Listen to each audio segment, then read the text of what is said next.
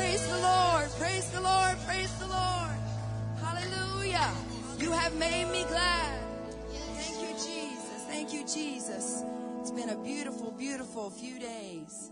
I tell you, it went really quick, it feels like. My body says something different, right? We may feel weary in our bodies, but I tell you what, my spirit feels alive. Amen. We are going to go home so energized in the spirit. And when we arrive at our churches on Sunday morning in East Wind, I don't know how y'all are going to contain yourselves come tomorrow morning, actually. Tomorrow's Sunday. I've lost track of my days. This building, if it could speak, it's saturated with the power of the Holy Spirit. What we have received the last few days is immeasurable, We are so grateful to be in God's holy presence again today. And this is the third year for Winds Conference, and I've said it every year. When Friday night is done, I think, now why again do we have Saturday service? I think we're just spent, and I think that the Lord has probably said all that he needs to say to us. And then we come Saturday, and boy, he just rolls out the red carpet again, and he just saturates us one more time with the beauty of his holiness and one more beautiful word from heaven. And we're going to hear from him again today. And I know without a doubt that he has a perfect word for each and every one of us, a destiny in the spirit for each and every one of us, a purposeful word. And as you make your way back to your seat, I want to introduce a lovely young lady, my dearest friend. I can say that. Many, many years. What a wonderful person she is. The pastor's wife of East Wind Pentecostal Church. And, yeah, you can go ahead and cheer for this. Yes! That is in order. That's in order. You know, a pastor's wife, I'm one, so I can say this. It's kind of an awkward thing because pastors' wives are not, they're not the shepherd and not really a part of the flock. We're more like the sheepdog that runs around in circles, panting with their tongues hanging out. So, yeah. But she serves this church beautifully, beautifully. And one thing I want to say about Amy Golden Myers is that I call her a warrior princess because she has such a servant's heart. And many times you think of a servant as very humble, and that she is. Very meek, and that she is. But she's tough. And she's faithful. And she's consistent. But boy, she's a bear as well. You know? Yeah. And she's going to get it done. And she's got some tenacity in her. And she's going to make it to the very end. And she's going to make certain that she's going to carry as many people with her as she can. She teaches Bible studies. She's the first one to be at the service if she can get here. She's here at all the services. And I know this because I hear her heartbeat, her and her husband. And she's so real, and she's really cool, too. She's real cool. And we share the same kind of funny. Yeah, to the dismay of our husbands, because our kind of funny is if you trip and fall, we laugh. And then we ask, are you okay? I'm a lot more, we won't get into that because I'm really bad about that, as she knows, because there's been a few times where she's stubbed her toe or something or run into a wall, and I've had to check on her after I get through laughing. But what a woman of God, and I'm so grateful to call her my friend, and she's a wonderful mother. Look at her children, wonderful kids. We rise up and call her blessed. She drives a wonderful, do you still drive that blue Mustang? What year is that? 64 and a half. Oh, and a half. I think that matters. She drives her husband wild. He drives her crazy. And so I want to invite my wonderful friend, Amy Golden Myers, to come and speak the word of the Lord to this conference.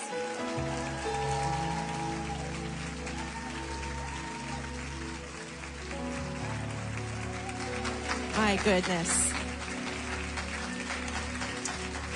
Thank you, Jesus. Thank you, Lord. Lift your hands. Open your mouths. Let the Lord know how much you love him this morning.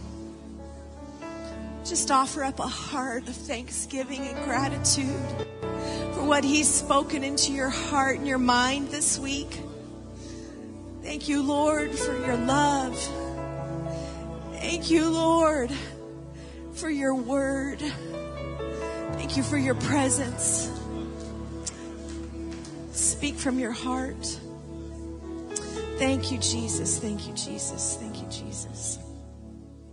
What an honor it is to be with you today. I'm so excited to be at my favorite conference, at my favorite church, with my favorite people. I know you've been standing and worshiping, and I just want to take a quick moment to,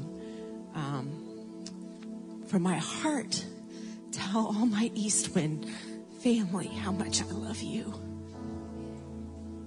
You have given and served this week like you always do. But when you do it unto the Lord, he sees it and he's going to bless you. And my husband and I are so thankful for each of you and thankful for what you have done for the kingdom this week. Today, I'm going to talk to you. I have, when the WINS committee asked me to speak, I immediately went into travail because I wanted to make sure that I had the right thing for you today, and that you heard from the Lord, and that whatever he wanted for us to hear today. And so literally for about a year, it's been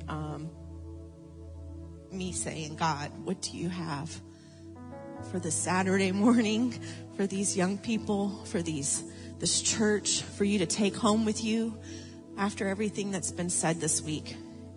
And this one word just kept coming to me over and over, and you've heard it all week long. And it was the word generation. And we've heard it all week. And I'm thankful for that word, because it not only speaks of our past, but it speaks of our future. So we're going to talk about that this morning.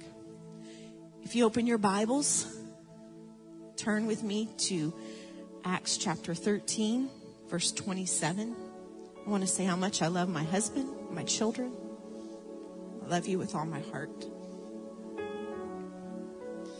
Acts chapter 13, verse 27 says, "For they that dwell at Jerusalem and their rulers, because they knew him not, nor yet the voices of the prophets, which were read every Sabbath day, they have fulfilled them in condemning him."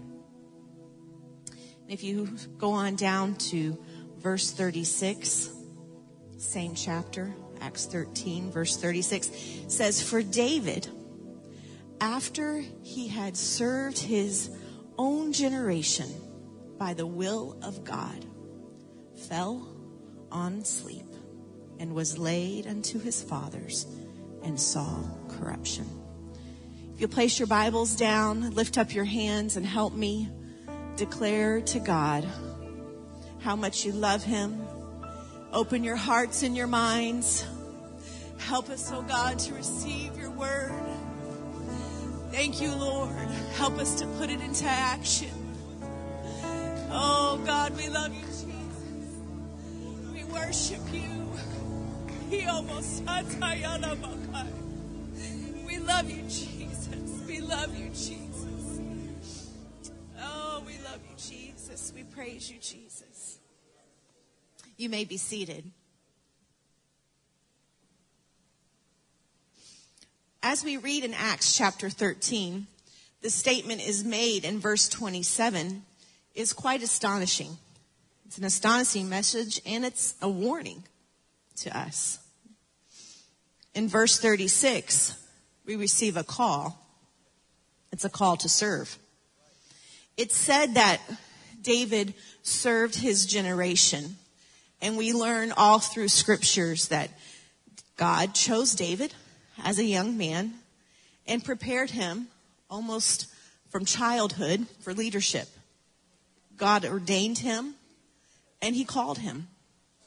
And despite all of his obvious failings and his fallen nature and weaknesses, David would become a great king for the glory of God. It's also said that David was a man after God's own heart. And I pray that that's said of you and I, that we are men and women who seek after God, and that we have fulfilled his purpose in our generation. The challenge we face today is, how do we serve our generation like David did? Like David, facing opportunities and obstacles presented to us in these last days, we see in verse 27 of Acts chapter 13 that there was also a generation that did not know the voices of the prophets.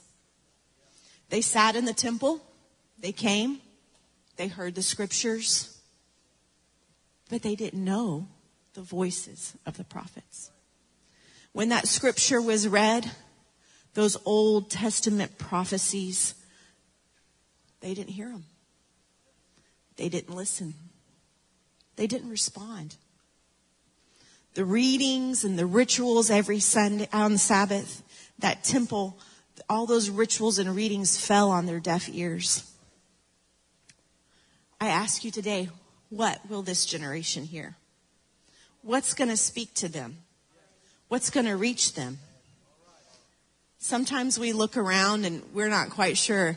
As the saying goes, this is the best of times, this is the worst of times.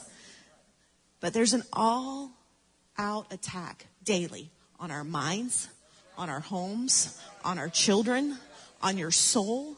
Every day, the enemy is doing everything it can to come at you. And I know that in this time, God's raising up a generation. He's raising up a people unto himself. 1 Peter 2:9. What does it say? Many of you know. But you are a chosen generation, a royal priesthood, a holy nation, a peculiar people, that you should show forth the praises of him who hath called you out of darkness into his marvelous light. Who's thankful? Who's thankful for him calling you out of darkness into his marvelous light?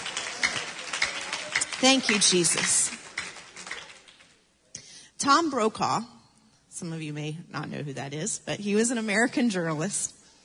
And he wrote a book many years ago titled The Greatest Generation. This book was a tribute to his father and the men and women of his father's generation.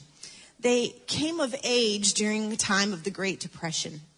And Tom Brokaw was writing about how there was this group of young people who, a generation you could say, who was called to be a part of the liberating forces of Europe and Pacific and liberating them during the World War II. I recall spending time with my grandparents, and they would recant to me stories about the state of our nation and what was going on growing up during that time. And mainly my grandfather, he told me about how, some of his adventures being in the service during that time, and how he would have friends that would even go as far to lie about their age just so they could join the armed services, because they had this sense come up within them, this urgency to get out there and defend and protect their country. It just welled up within them, and I've got to fight. I've got to go. I've got to answer the call, they said. There was this sense in our country of unity as everyone would rally to this cause. This generation heard that call. They heard that call. They heard the voice, that calling for unity. They heard that call to come defend your country. They heard the call to come protect your country. After the war, those men and women were used to provide leadership in business, education. The government in a time may go down as what many would say as America's greatest leadership and influence in the world. All because of that generation. They were people who, according to Tom Brokaw, and many Americans, believed that they were, in fact, the greatest generation in American history. They were a generation of people who rose heroically to face enormous challenges. I ask you today, will you rise to face the challenge to lead and equip our generation and the generation after us? Will you answer the call? Will you respond to the challenges that your generation has? Will you step up and say, here am I, Lord? I answer that call.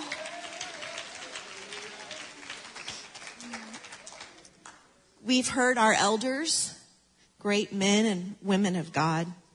They come and speak over us. They've poured into us this week. Many of them have come and prayed for us. But guess what? You can't fulfill the purpose of God in their generation. You can't fulfill the purpose of God in my generation.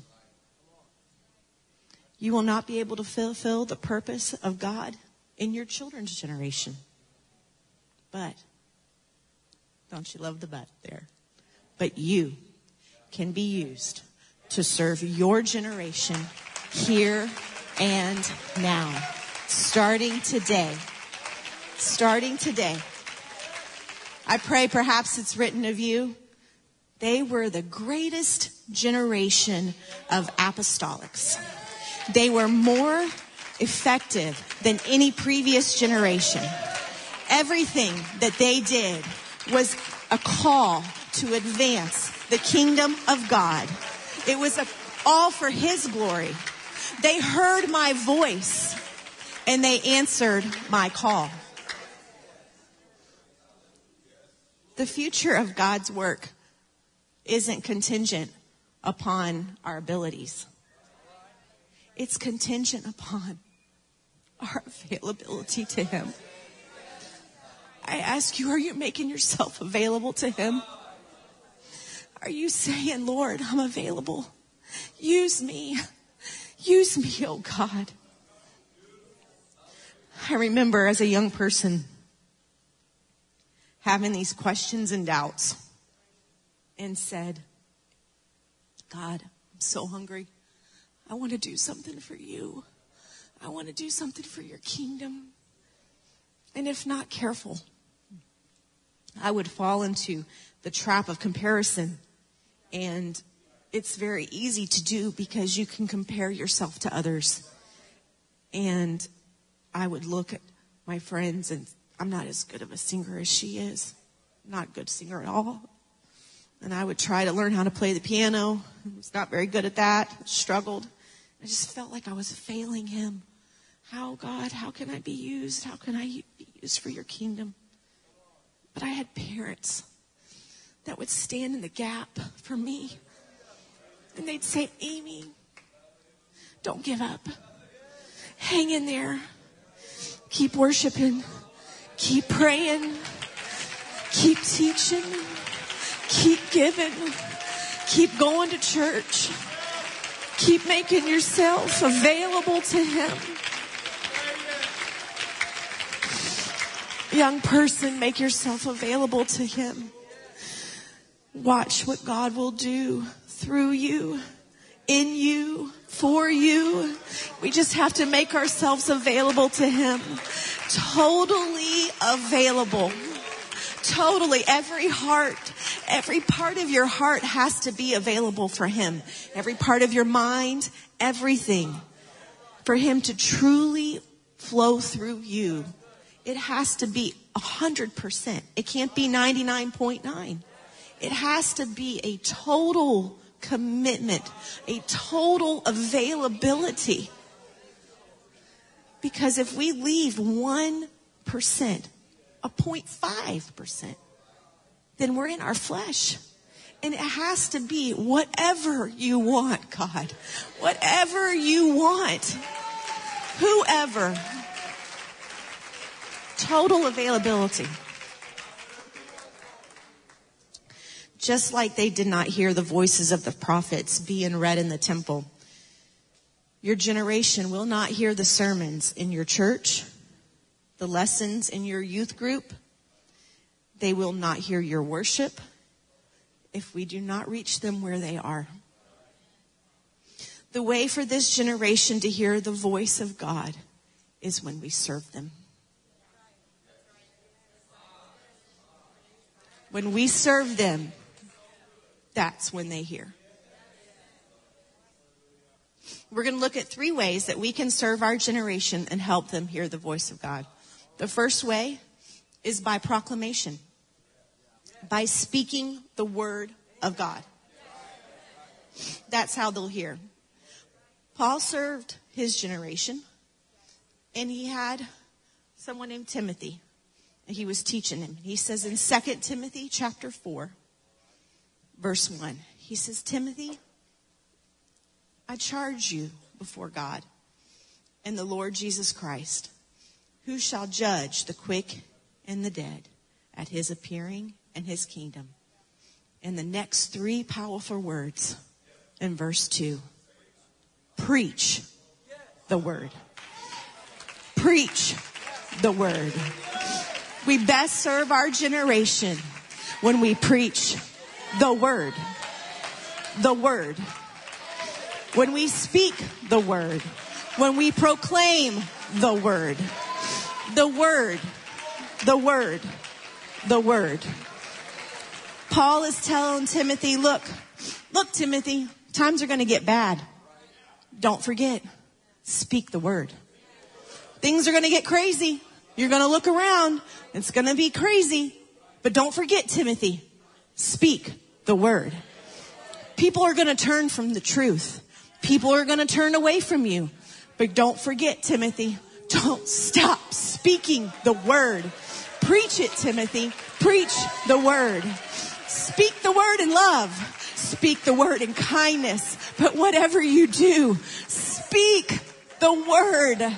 Speak the word, Timothy. Do you want to change your generation? Do you want to serve your generation, Timothy? Speak the word. Speak to the word. Speak the word in kindness. Speak the word in love. Speak the word, Timothy. Speak the word. Paul says in Romans 1, verse 16, for I am not ashamed of the gospel of Christ. For it is the power of God unto salvation to everyone that believeth, to the Jew first and also to the Greek. He's telling him, for I am not ashamed. Don't be ashamed to speak the word. Don't let the enemy intimidate you from proclaiming the word. Don't let the enemy stop you from sharing his word. If you can get on Twitter or Instagram or Facebook or TikTok and you can comment on somebody's post or whatever it is. I don't want to embarrass my kids. Slide into their DMs and say, hey, how are you? You look nice. Where are you going to this conference? But you can't talk to your friend at school and you can't share the word with them, but you can talk to somebody you do not know. You can comment on their post. that they don't know who you are. They don't care about you, but you can say something to them, but you can't talk to your friends. You can't talk to your coworkers. I'm praying for you. I love you. Jesus loves you. But we can say all that to somebody we don't even know, who doesn't even care about us. But we rub shoulders with people every day. And we say, hey, they say, they're hungry. Our generation is hungry. They want something so bad. And you have the word. You have the word. Proclaim the word. David served his generation by proclaiming the word. That's how we can serve our generation. In multiple situations in David's life, he took the opportunity to proclaim the word. When he fought Goliath, he proclaimed the name of the Lord. He didn't go on that field that day planning to fight a giant. He was serving his family. His dad asked him to do something for his brothers, and David said sure, and goes out there and steps out on that battlefield. Took advantage of that situation as an opportunity to declare and proclaim the power of God to all those that were gathered there on that battlefield. That victory that day, that was a testimony to both those Israelites and those Philistines.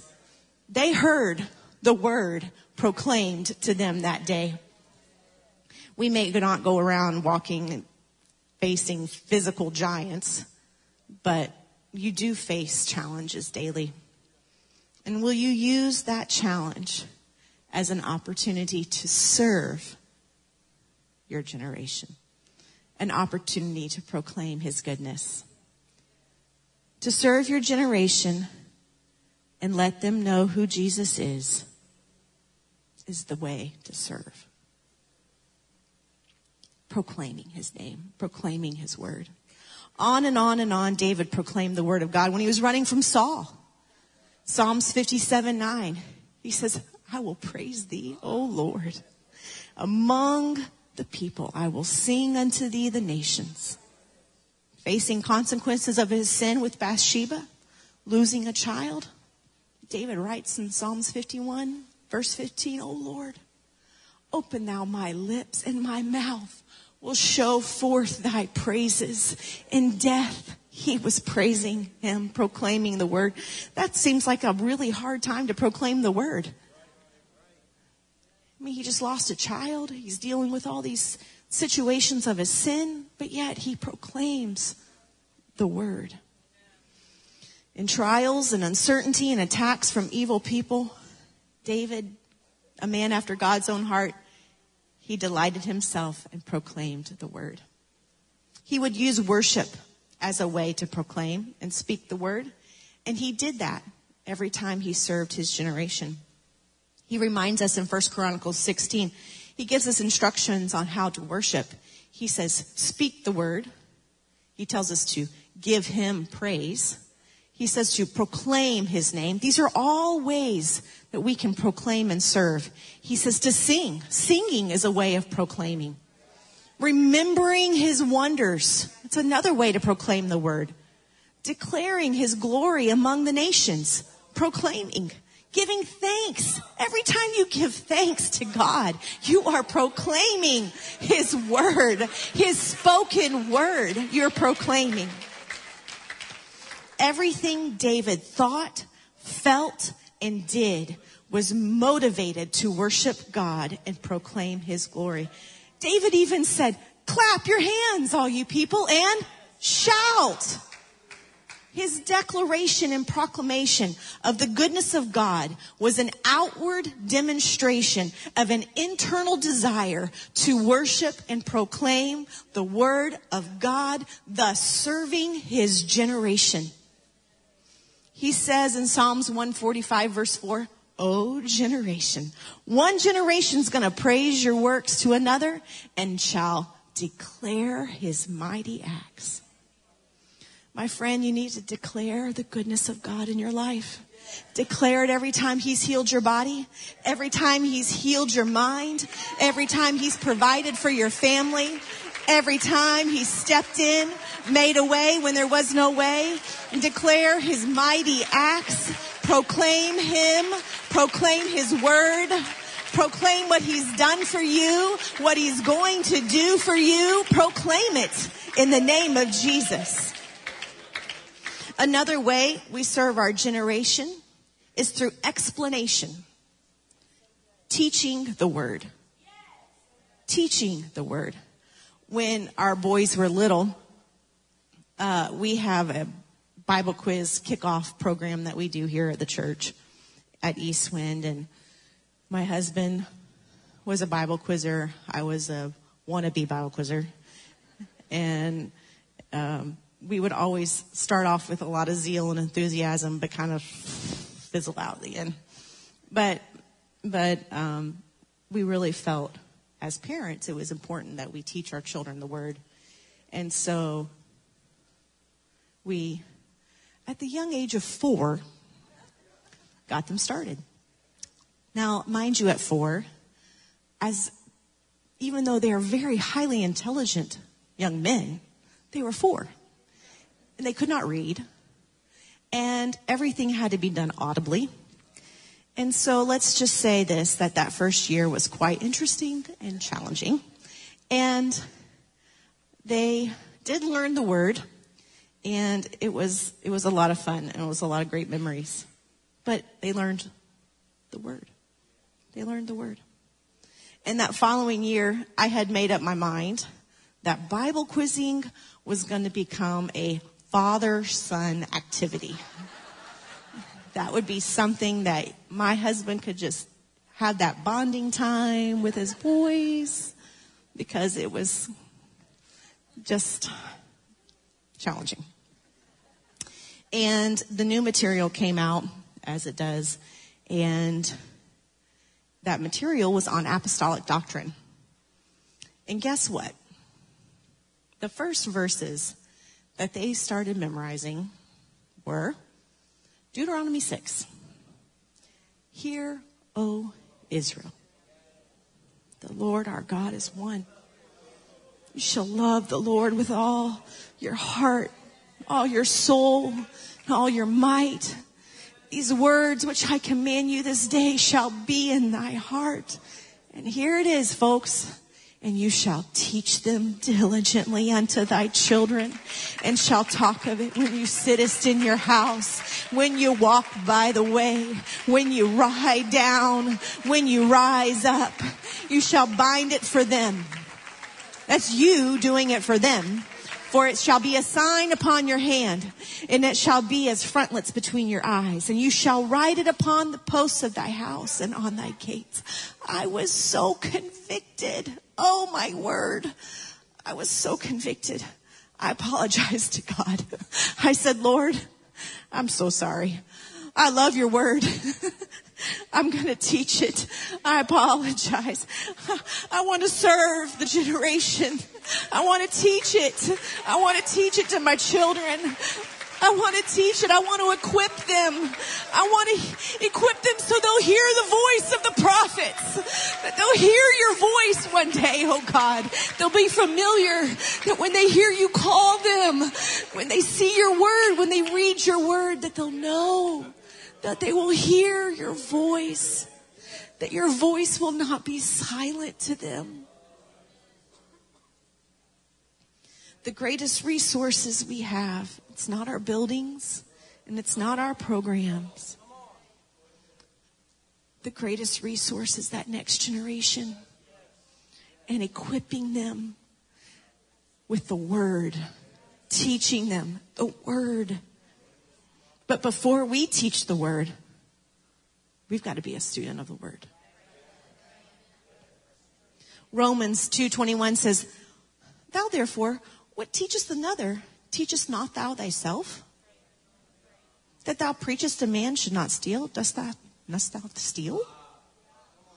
He's like, how are you?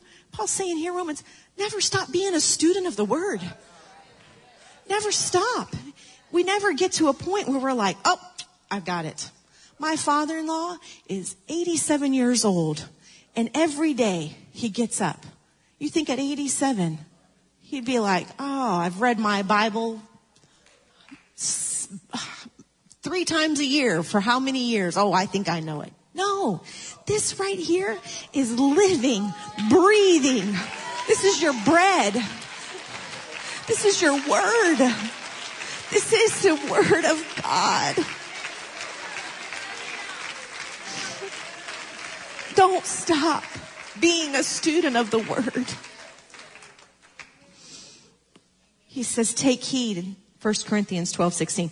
Take heed to yourself and to the doctrine.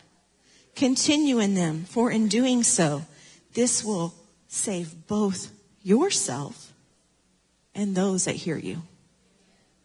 It's a profound statement. He's saying here, you can only give to others what you've read, what you've studied, what you've experienced. You can only pour into others from that personal overflow. That word must become personal. We must take ownership. He says in Psalm 78, listen, give ear, O people, unto my law. Incline your ears to the words of my mouth. I will open my mouth in a parable. He's teaching. Parable's teaching. I'll utter sayings, dark sayings of old, which ye have heard and known, and our Father have told us. We're not going to hide them from our children. He said, I'm not going to hide the word from my children. I'm going to show to the generation to come the praises of the Lord and his strength and his wonderful works, all that he hath done. For this generation to hear, we must serve them through explaining the word, educating them. That's how we serve them. They need to hear all the praiseworthy things that God has done for you. They need to hear about your love for him and his mercies and his peace and his joy. This lost and dying world needs to hear about the wonderful works of God. In Psalm 78, he goes on and decrees to all the miracles that God has done for Israel. He lets them know, this is what God's done for you. This is what God's doing. We serve our generation best when we teach them what great things God has done. So elders, I need you to tell your testimony. Tell us how God pulled you out of the darkness into his marvelous light. Tell me about the miracles that God has performed in your life. Tell me about the miracles in your family, how he saved your family. Tell me about the miracles he's done in your finances. Tell me. I need to know that. My generation needs to know that so I can serve my generation and the next generation. I believe today that we're battling. It's been said this week, and it was in my notes. I even showed Sister Melanie Elms. I was like, I feel like, it's been a word of confirmation. But we've been battling what I believe today is a spirit of confusion. And that spirit of confusion is trying to confuse our children. It's trying to confuse each other. It's trying to get in there and make things muddled. Confused. Is this really important? Is this really necessary? Do we really have to do this? It's trying to get things confused. It's trying to make you confused and think, man, my friends at school, they treat me a whole lot better than the kids in my youth group. That's a spirit of confusion. You know what? My kids at campus and college, those friends, they treat me so much better. It's a spirit of confusion. It's trying to confuse you, make you think, you know what? I need to step over here because I don't know about that. I'm not really getting accepted over there. I feel accepted over here. So then I'm going to come on this way. That's a spirit of confusion. It's trying to pull you away. It's the same thing. It's pulling you. Don't let that get into you. We have to teach. We have to teach the word so they know, they can discern and see for themselves what is truth, what is light, what is good, what is wrong. Psalms 119 says, thy word is a lamp unto my feet and a light unto my path. We need to teach the word so they have a light that's going to guide them in this spirit, in this time of this day, what we're dealing with. They need the word. We need to teach the word so they know, oh, hey, oh, no, I'm not going to go over there. That's not the right way. I need to stay on the path. Here's the path. Oh, yes, this is the way I need to go. That word is your map. It guides you. It leads you into the presence of God. It's not going to lead you astray. It's not going to lead you down the wrong way. Use that word as your lamp. Leads and guides us. It's so important that we teach the word. Teach the word in Sunday school. Teach the word. Teach the word at your job in a Bible study. Teach the word in your high school. Teach the word at your P7 club. Teach the word on your college campus. Teach the word in your dorm. Teach the word. Don't stop teaching the word. Don't stop. Teach the word.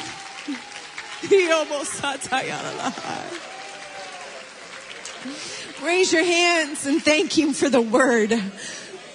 Thank you for the word, Jesus. Thank you for your word. Thank you, Jesus. The last point, you may be seated, is the way we serve our generation is through dedication. Not only do we speak the word and declare it, and not only do we explain the word and teach it, but we live a life of dedication unto the word. David understood something. He understood that others were watching him and how he responded and how he reacted.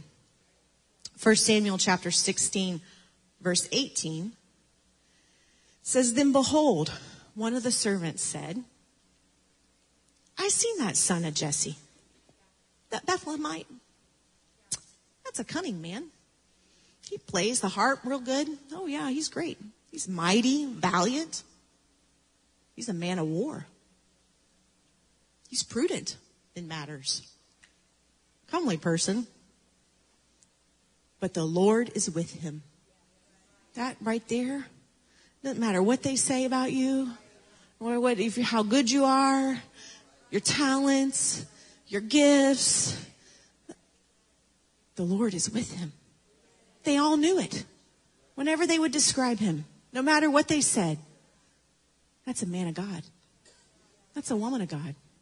The Lord is with him. I feel something different when I'm with him. When I'm in his presence, just feel better. They all knew that God was with David by the way he lived. Paul reminds Timothy that example again.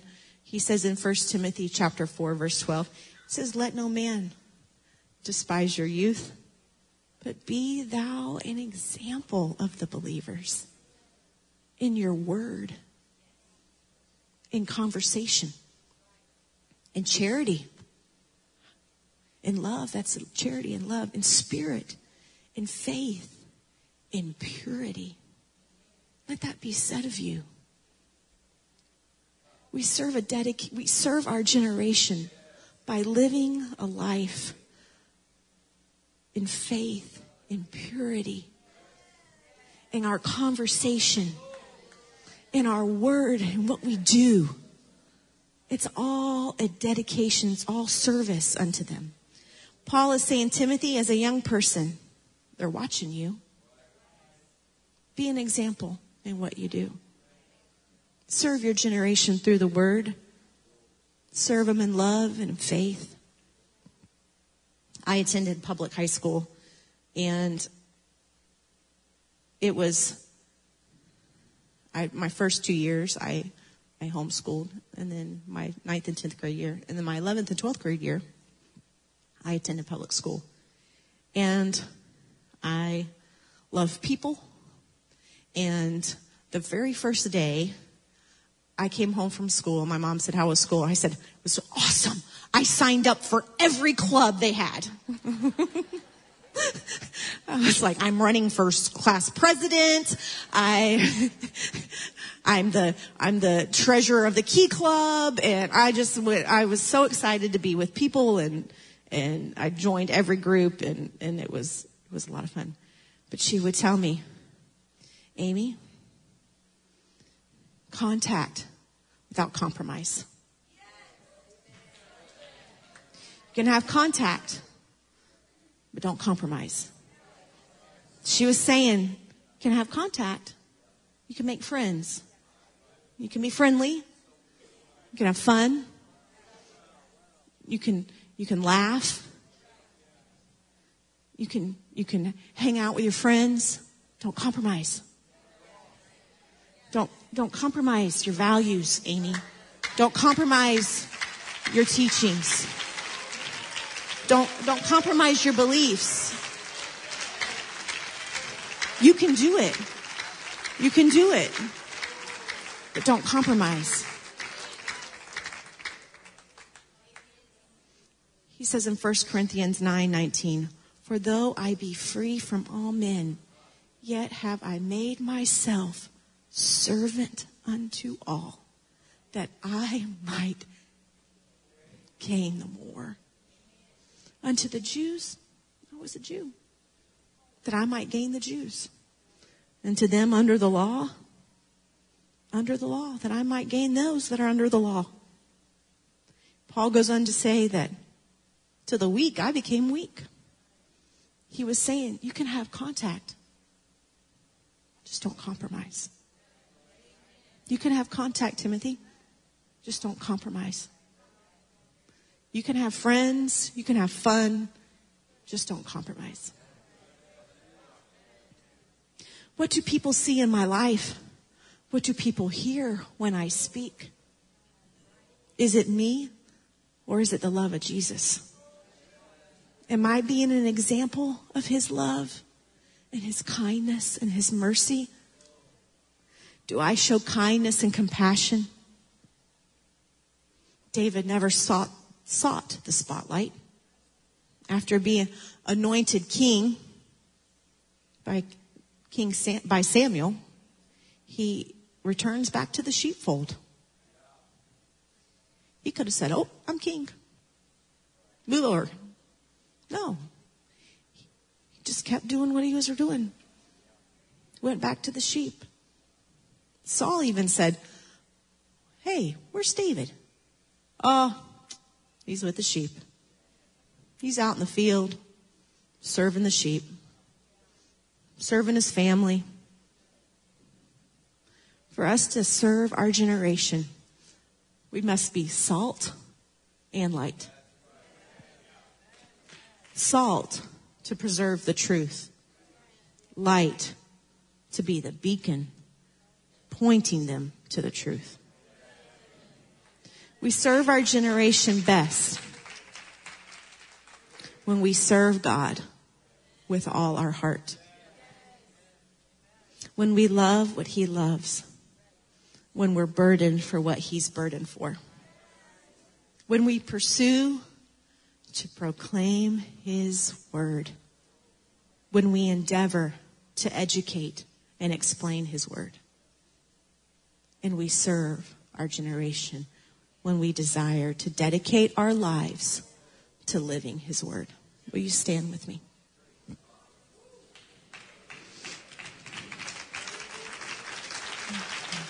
Thank you, Jesus. Thank you, Jesus.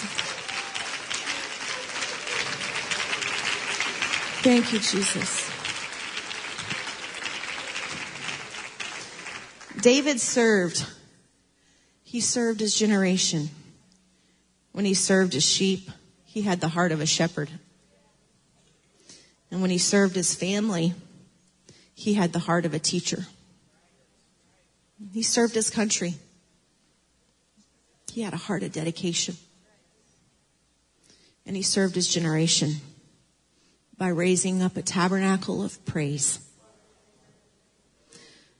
Jonathan Edwards said, the obligation of every generation is to understand what God is doing and to join together with him to see that it is accomplished. People hear what they see.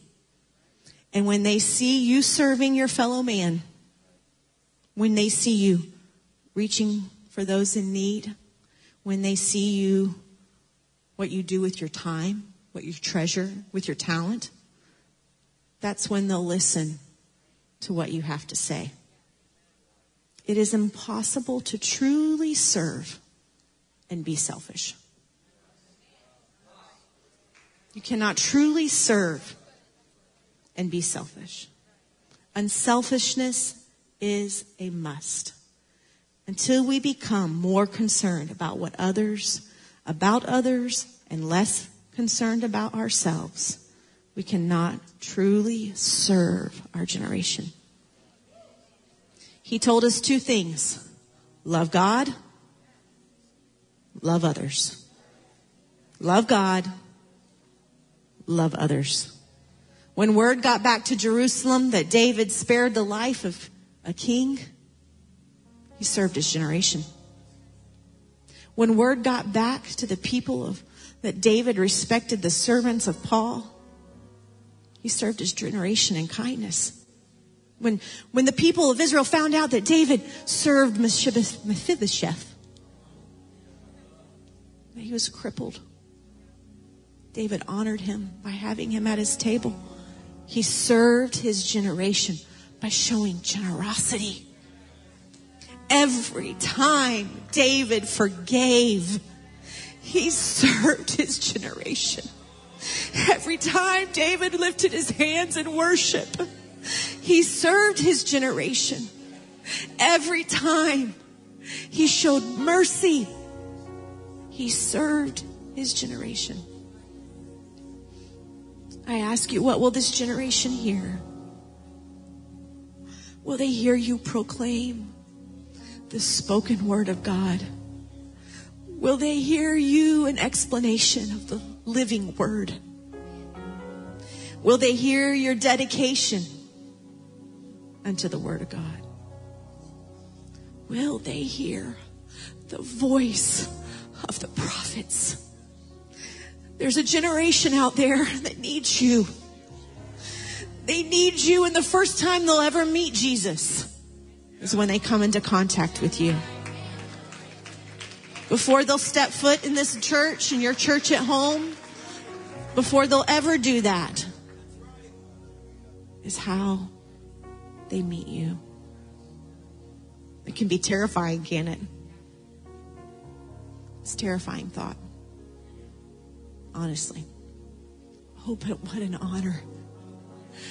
What an honor. What a responsibility to serve our generation. How we react, that's what they hear. How you respond, that's what they're going to hear. How you reach out in love and kindness with a kind word, that's what they'll hear. That's what they hear first. If you'll lift your hands, pray with me. I want our cities. I want our churches. I want our towns. I want them to know Him. I want our children. I want this next generation to know Him. Come to this altar. Lift your hands and say, God, I'm available to you. Every part of my heart, every part of my mind, it's available to you, God. I want to hear your voice. I want to serve my generation. I want to love like Him. I want to serve like Him. I want to know more of Him.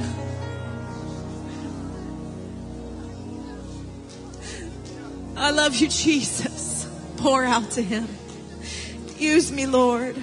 I'm here for you. I want to serve you, Lord. I want to serve my generation. Let Him know. I'm here, Jesus. Use me, Lord. Lord. Oh, I love you, Jesus. I want to win my family. I want to win my friends.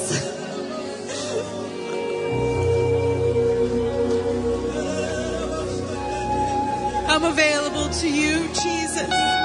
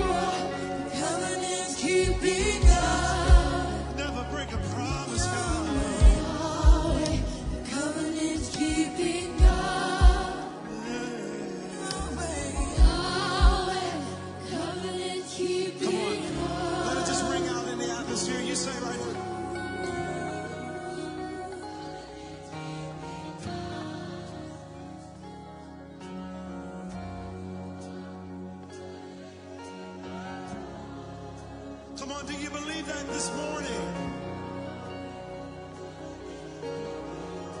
Do you believe God is walking right beside you right now? Come on, let's just let it ring out. You are a covenant-keeping God.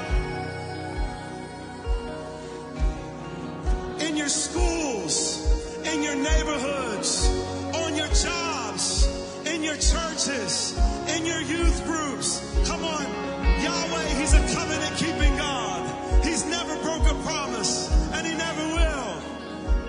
Yay! Come on into this house right now. Let's just lift up both hands. Let's just begin to declare some things over our cities, over our schools, over our friends, over our families. Come on, let's declare healings. Let's declare that God's going to deliver. But mostly let's declare, God, use me, because I know you're walking right beside me. God, give me the confidence to be used. God, give me the confidence to walk uprightly for you.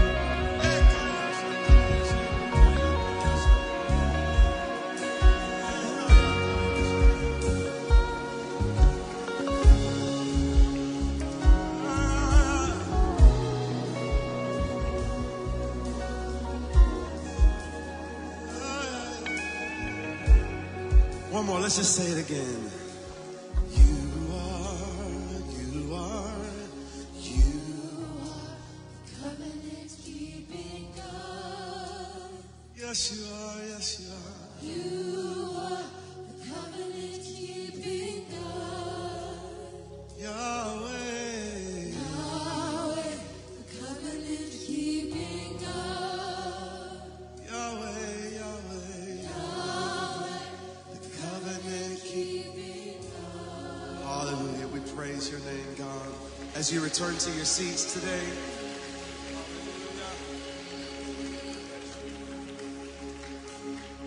let's give praise unto God right now all across this building. Can you give praise unto God? Come on, that's it. Just lift him up and praise him. Praise the covenant-keeping God. Praise him for his mighty acts. Praise him according to his excellent greatness. Hallelujah, for he hath done great things.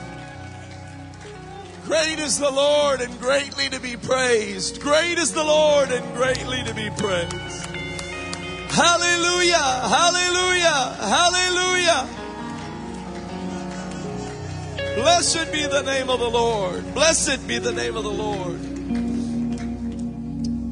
Hallelujah. We're getting ready to go into the word of the Lord for the final session of this Winds Conference. And I think we've done it in this altar season of coming to the altar. But could we lift our hands and just thank God for what we just heard from Sister Myers this morning? God has spoken to us all across this building. Can we just lift up our hands and our voices? Thank you, Lord. Thank you, Lord, for empowering this generation. Hallelujah, with your word, with your spirit. Praise God. Sometimes you step into the presence of God and it's just beautiful. It is just a beauty and a splendor of his presence. And we're feeling that this morning. We thank Sister Myers so much for that wonderful word from God. Amen. Thank you, precious Jesus. We're so thankful for all that God has done. And what a way to cap it off this morning than to hear from our very dear and beloved friend, Brother Landon Gore. Amen. God bless him. We love Brother Gore. Brother Gore loves God. And Brother Gore loves this generation. He's consecrated and dedicated to the Lord. He's down to earth. He's humble, but he's bold in the Holy Ghost. And he's going to come at this time and bring the word of life to us. We love him. We appreciate him. Could you welcome him as he comes to this pulpit? God bless you, Brother Gore.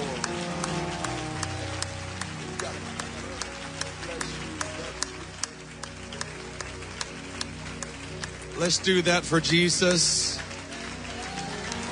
Come on, I know it's protocol and routine, but would you just make it just a little louder, just a little longer for Jesus? I love you, God. I love you, God. I love you, God. I love you, God. I love you. Just a few more seconds. I love you, Jesus. I love you, Jesus. From the bottom basement of our hearts, we love you. We adore you, God. You've been so good to us this week. We cast our affection upon you, God. We turn our gaze on you, God. We are so grateful for every word, every altar call, every miracle, every visitation, every rhema. Thank you, God. Thank you, God. Thank you, God. Thank you, God. Wow, wow, wow, wow. Wow. How many of you are thankful for the word of the Lord that you heard this morning from Sister Amy Myers?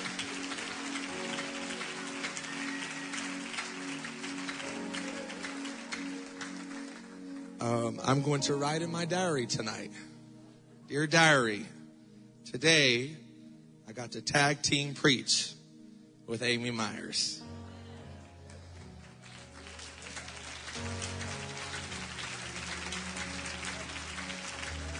I'm so grateful for Brother and Sister Myers and their vision and their generosity. I have been a recipient of their kindness, along with so many others in my generation. And I am thankful for their stewardship of this conference. And I think I'm supposed to give honor to the committee, but I think it's the committee that decided I had to follow everyone. So I'm a little jaded at the moment. So I honor those that are responsible or irresponsible for putting me at the very last. So it's a miracle that I've enjoyed this conference. I really have tried to enjoy it, and I have. There's been such a richness, and I count it a high honor to be able to address you. And I'm so thankful for every word that we have heard. I honor Brother Elms, Brother Urshan, Brother Woodward, Brother Kyle, and the multiplicity of ministry that is here, pastors, pastors' wives, youth leaders, saints of God, young men and women, and again to this East Wind Church family that has vacuumed and put out signs in the parking and cleaned up when we left the afterburner. Thank you. Thank you for hosting us.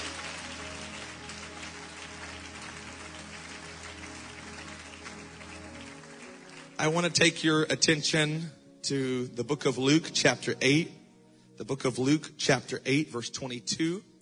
The book of Luke, chapter 8, and verse 22. Now, I'm having a little PTSD because one of the last times I preached, different people came and said, "Thank you, Landon, for that word. It really ministered to me." And, you know, you try to be humble and just say thank you. And obviously, we know it's God using all of us. And so I guess maybe I gotten too many compliments and the Lord needed to humble me because I was sitting at the table and Sophia,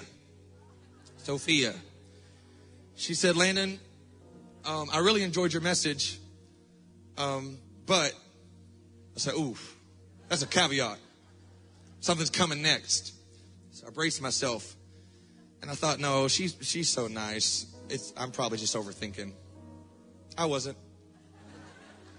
She said, "Landon, that was a great message, but your title didn't make sense." So I took that constructive criticism. And now I walk into every sermon second guessing if I make sense. So I'm going to try to make sense. I give honor to her and her twin brothers. I love them very, very much. Luke chapter 8 and 22. If you're there, say amen. If you're cheating and looking on the screen, say amen. No shame in your game. Now it came to pass on a certain day that Jesus went into a boat with his disciples, and he said unto them, "Let us go over to the other side of the sea." And they launched forth. But as they sailed, the rabbi started snoozing. And there came a storm of wind on that sea, and they were filled with water and were in jeopardy. So they came to him and awoke him, saying, "Master, Master, your boy is about to die. We're about to perish." Then he arose and rebuked the wind and the raging of the water, and they ceased, and there was a calm. And he said unto them, "Where is your faith?" And they, being afraid, wondered, saying one to another, "What manner of man is this? For he commandeth even the winds and the water, and they obey him." So they arrived at the country of the Gadarenes, which is over against Galilee. And when he went forth to land, there met him out of the city a certain man who had devils long time. He had no clothes, neither abode in any house, but in the tombs. This story is given to us in Matthew, Mark, and Luke. And I'm going to do my best to merge these accounts and preach to us. And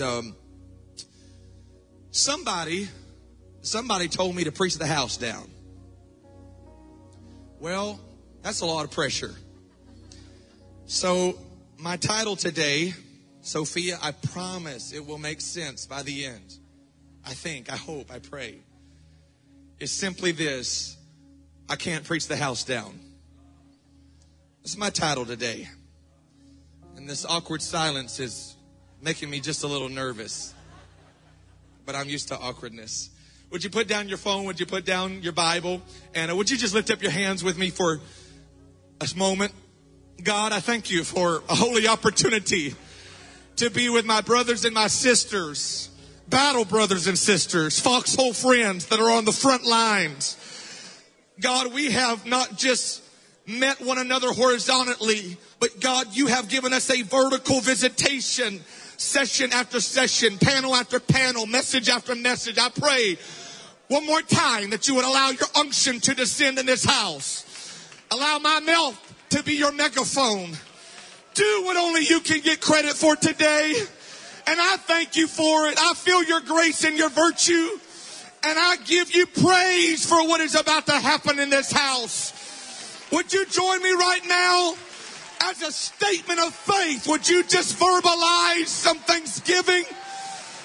God, I thank you for what you have done and for what you are yet to do. I want us to thank him one more time. But this is what I want us to thank him for. Not what he has just done in this moment, but what he is going to do from this moment. We have not just come to services, time, spaces, and places where God moves in a moment. We have had vertical visitations where God is initiating and doing things from these moments. That's a shift. I want us to thank God for what he is going to do from this weekend. We are being commissioned. We are being sent forth.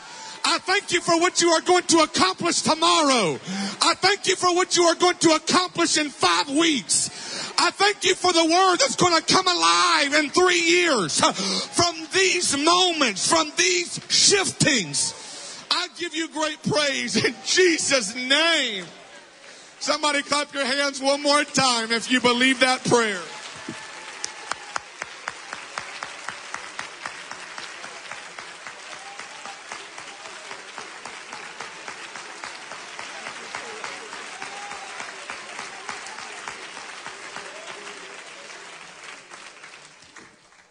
God bless you, and you can be seated.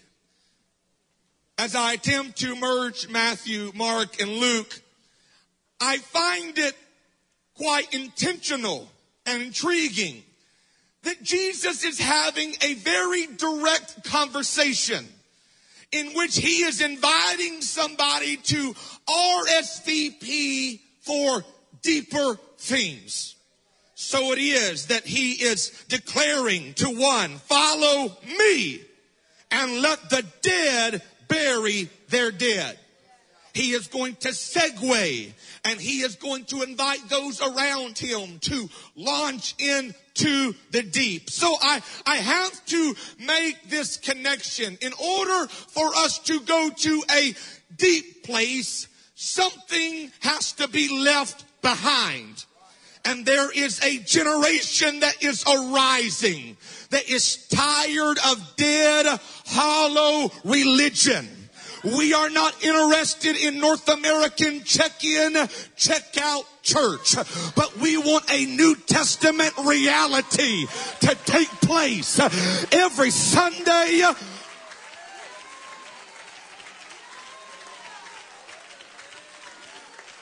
But we want it to take place Monday, Tuesday, Wednesday, Thursday, Friday, Saturday.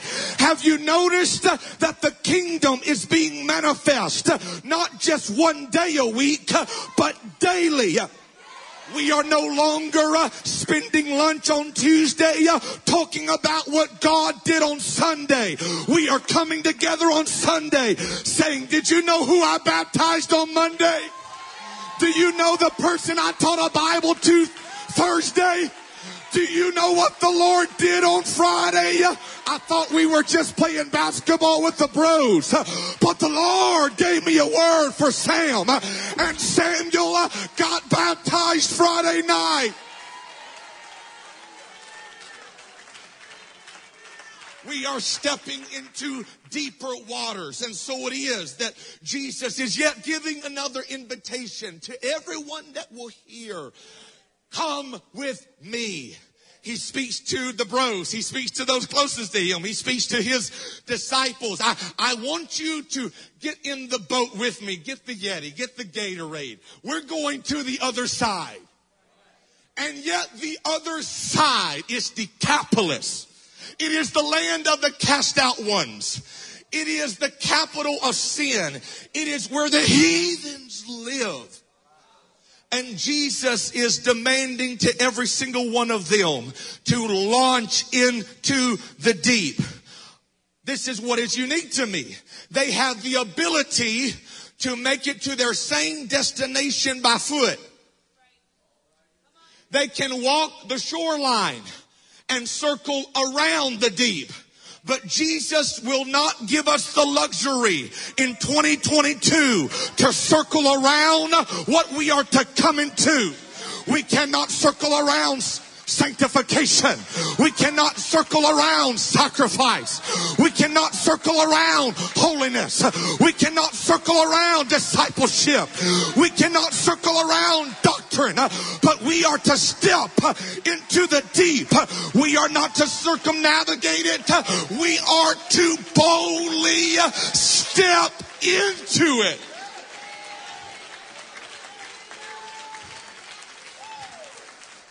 So it is that his disciples are about to realize that there is a higher mandate taking place.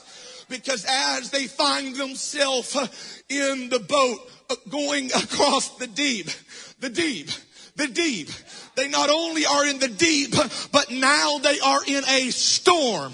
And Matthew calls it a great storm. Can I tell you that there is a temptation? I have felt it. It is a demonic irony. You have felt it. There is a temptation to remain on the shallows. Can I just be very transparent with you? When you begin to step into spiritual warfare, being just another average apostolic kind of sounds nice. But you can only ooze for so long from one service to another until something begins to pulsate and bow up on the inside of you and says, I was not meant to just come. I was meant to be sent forth. I was meant to be apostolic. Not to be propped on a Pentecostal pew, but to step into deeper waters.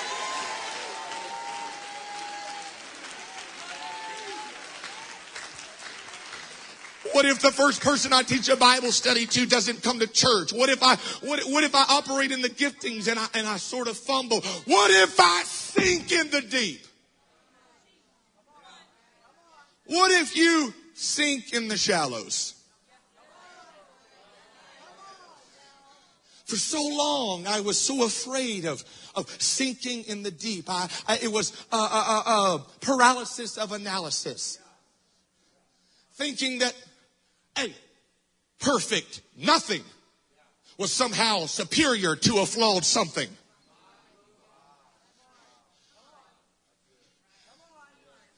The Bible says there was a man that was hearing the RSVP of the deep. The Bible says that he stepped out of the boat and he began to walk on water. He began to step where and in ways that no human had trod except Jesus. But then the Bible says that he sank. I set you up. I'm sorry. You're going to have trust issues for the rest of this service. He didn't sink. He began to sink.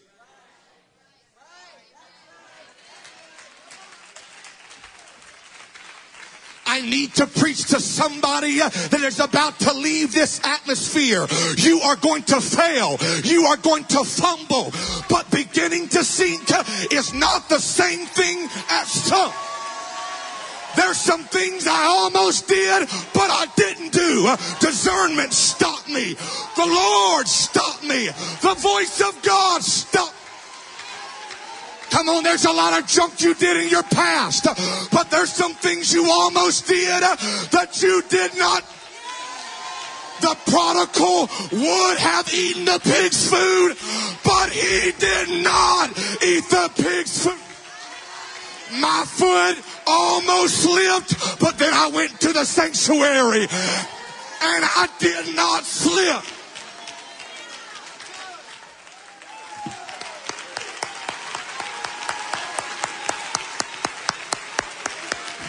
I may defend oneness wrong, but I'm going to go back and study, and I'm going to come back. I may pray for somebody and they don't get healed, but I'm going to find somebody else. I will not sink in the deep.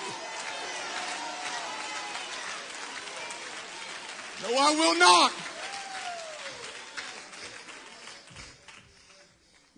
But they're in this topsy-turvy moment. They're about to die. They're about to perish. And Jesus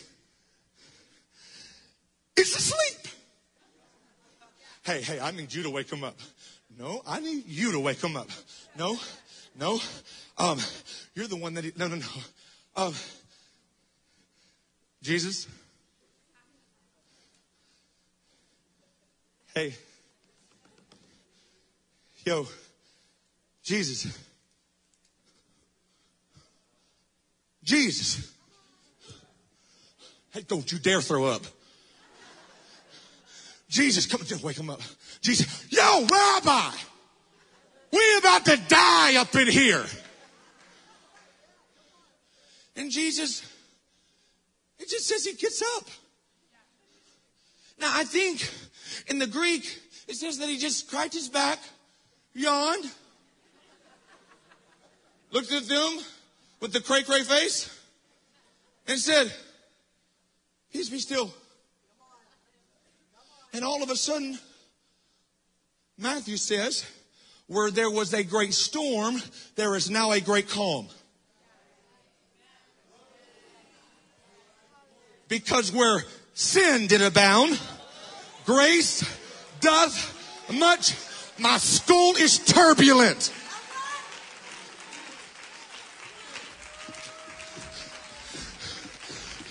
The culture seems powerful. Can I tell you, there is never a great storm that is not followed by a great awakening, a great revival, a great visit. Chaos has always been the canvas of the supernatural.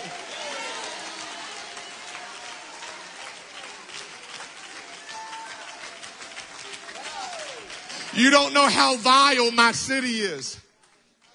You don't know the laws that have been put into motion.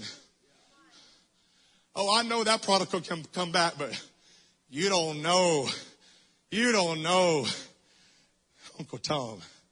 You don't know. You don't know. You don't know my brother. You don't know my, you don't know my aunt. That sounds great, but you don't know that my dad's an atheist. You don't realize that my sister, she believes in another faith. You don't understand how deep and decadent my situation. We're all in the same boat. We're all in the same boat. And if all of us feel the wind and waves of doctrines of devils. But I'm telling you, there is somebody in our midst. There is somebody who is getting ready and already has spoken on our behalf. We will not die in this culture. We will.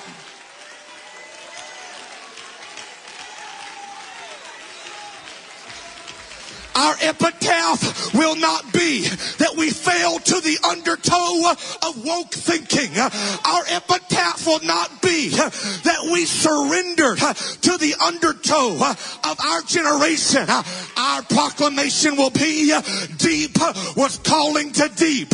And when deep called, I answered because something in me resonated. Deep was calling to deep.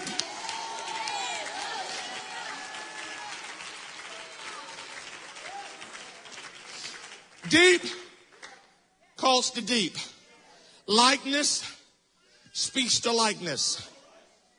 If deep is calling, there's something deep in you.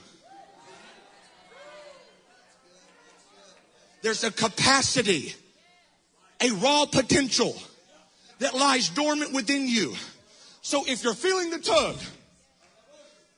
if you're feeling the inkling, if you're feeling the promptings of the Spirit, deep is resonating with deep. Spiritual is signaling to spiritual. I have to hurry because the Bible says that they are not alone in this scenario. They are not alone in this story. But the Bible says there is a man in the city.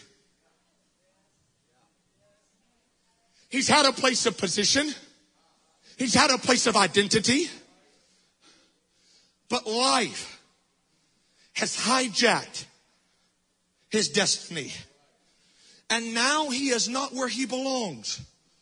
But the Bible says, day and night, he is crying in the mountains.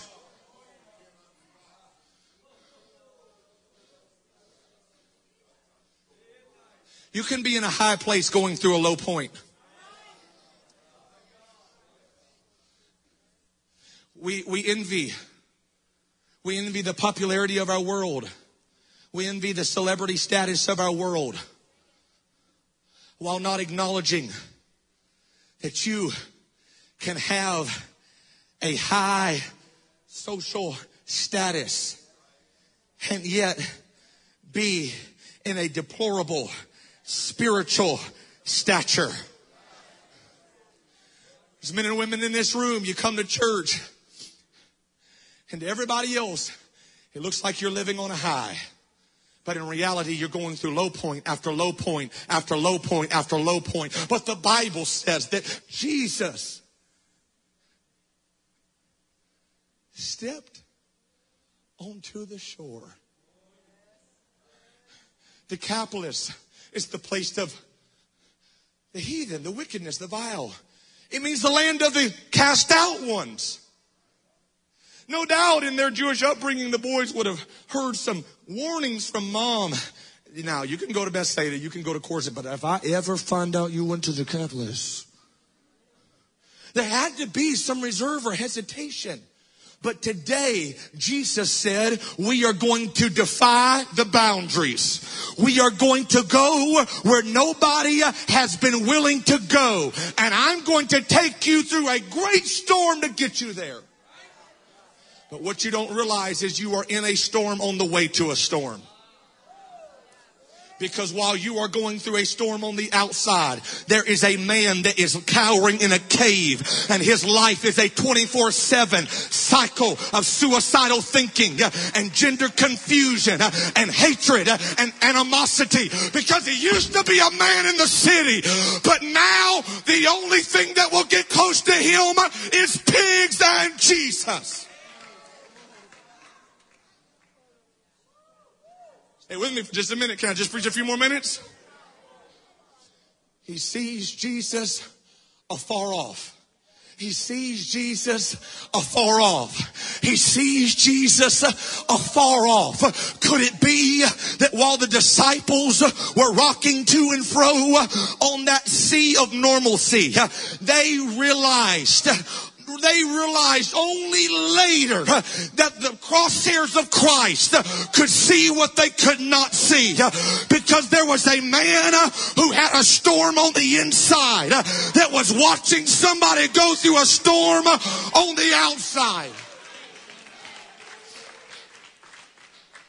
And that man begins to speak a word. I think that's the theme of this conference. That man begins to speak the word. And I just surmise that that man who is living in the tombs, who is not abiding in any house, cannot hear what Jesus is saying. Sister Amy made a prolific statement people hear what they see. And while he may not have heard the audible voice of Jesus, he saw the effects of what Jesus was. And I think something bowed up on the inside and said, if waves have to submit, suicidal thinking has to submit. If the rain from the clouds have to stop, then maybe the reign of darkness has to cease. If that man has authority over the wind coming from the outside, maybe, just maybe, he has dominion over the wind within. Somebody lift up your hands and somebody lift up your voice.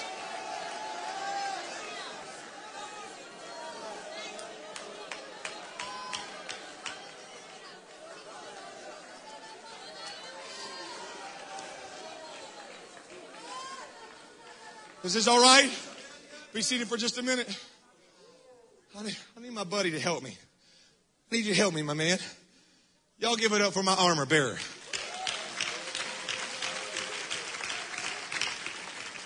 Now, he has a name, but he told me he goes by Mr. Sir. So this is Mr. Sir.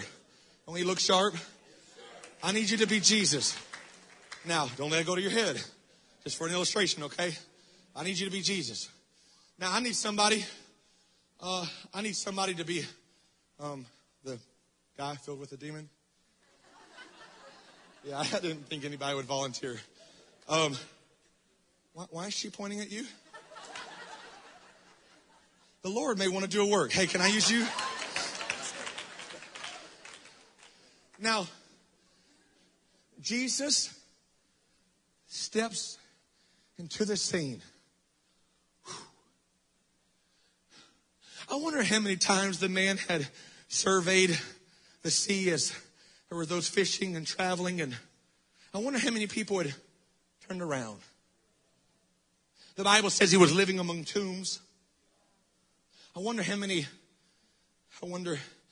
funerals he had seen, how many corpses, how many bones. I wonder if any other boat perhaps succumbed to the wind and the waves and they crashed and he saw their life rot away. But this day, he saw somebody soaked with water who had commanded that water to stop. And on this day, life was walking among the bones. And on this day, life was coming not to a funeral. Life was coming to a resurrection. Because you can be alive but be dead. He was living among the tombs. He was living like a dead man. He was residing where only the dead reside. He had a sleepover with death every night. He was companions with darkness. And yet there's somehow still a strength there. Because he could not be bound. Do not be confused when you see breakthrough.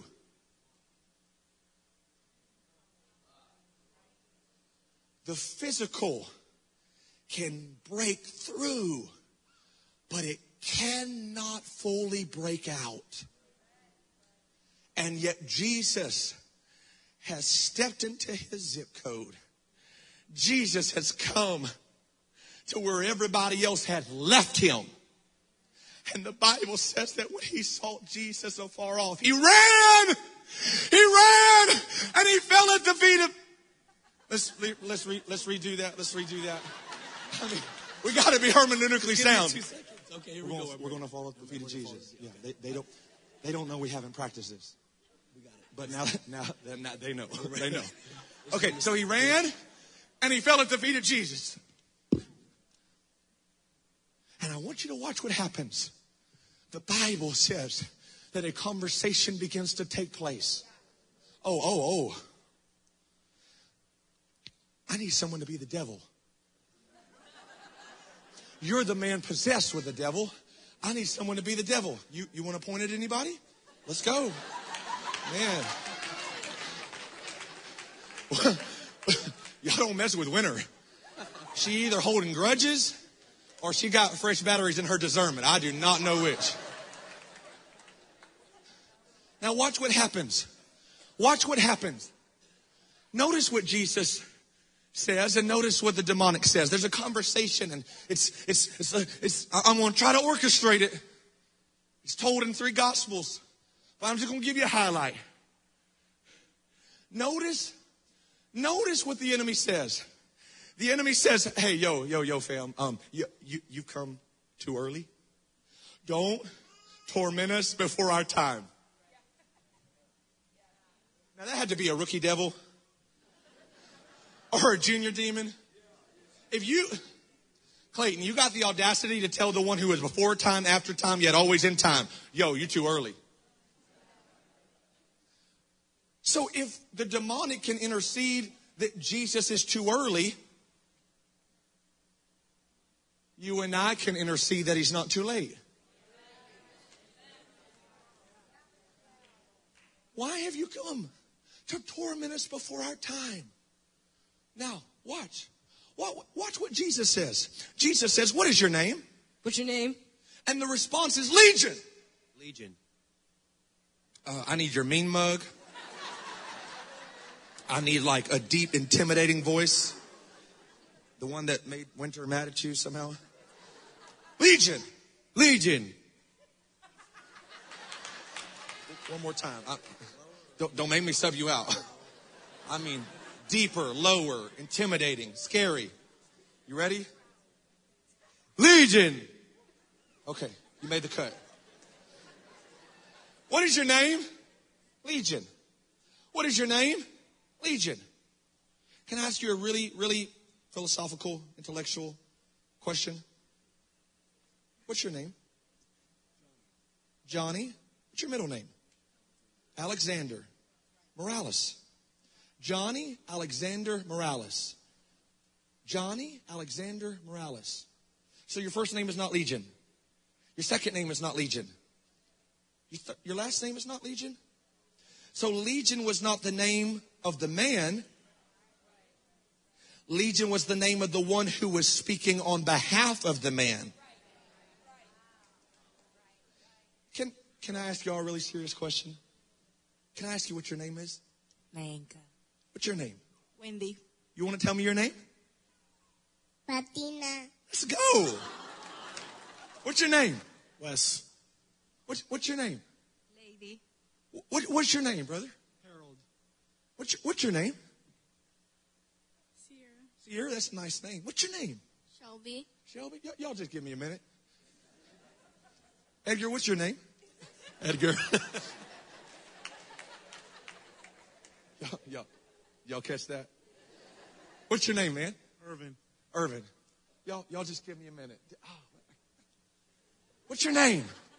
What's your name? Tabitha. What's your name? Timothy. Okay, I gotta go to the other side. What are we gonna do with all of this awkward silence? What's your name, man? Devin. What's your name? Felicia. What's your name? Callie. What's your name? Chris. What's your name? Carrie. Ask who? What's your name? Let's go. One more person. What's your name? Faith. I just wanted hell to know.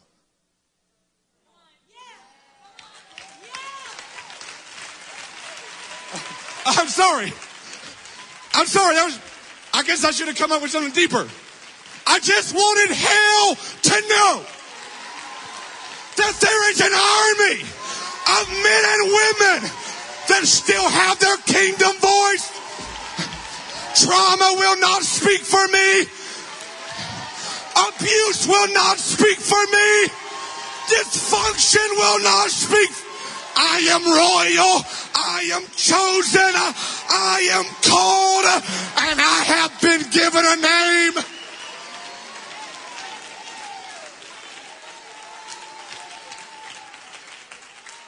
I got to stop here for just a minute.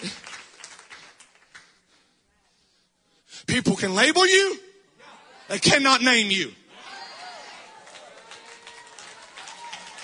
Some of you are living under labels that are not your name. Mama prayed over you in prayer. Daddy interceded over you before you were born.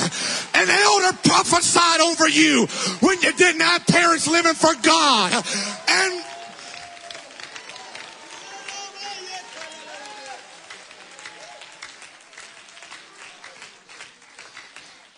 let me tell you what Jesus does when you are living beneath what he has called you.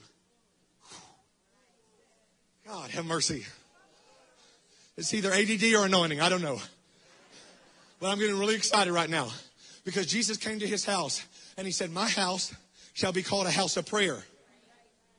But you have made it a den of thieves.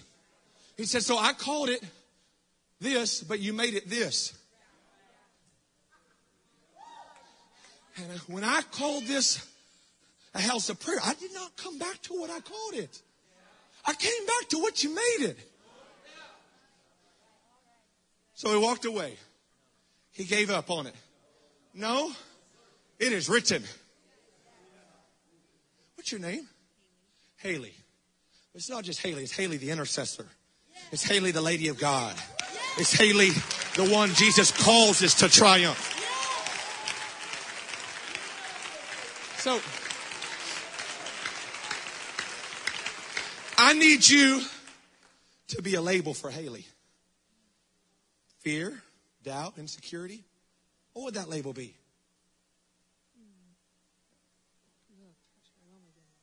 Pressure.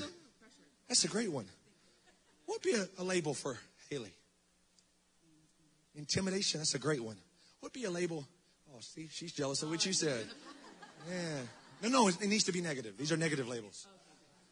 But what would be a negative label for Haley? Fear. What would be a negative label for Haley? Insecurity. What would be a negative label for Haley? Timidity. Okay, you were supposed to kind of take longer because I'm kind of out of breath. So I was hoping we could.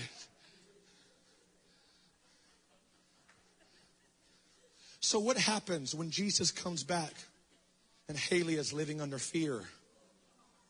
Suicidal thinking, gender confusion, condemnation, sin waits.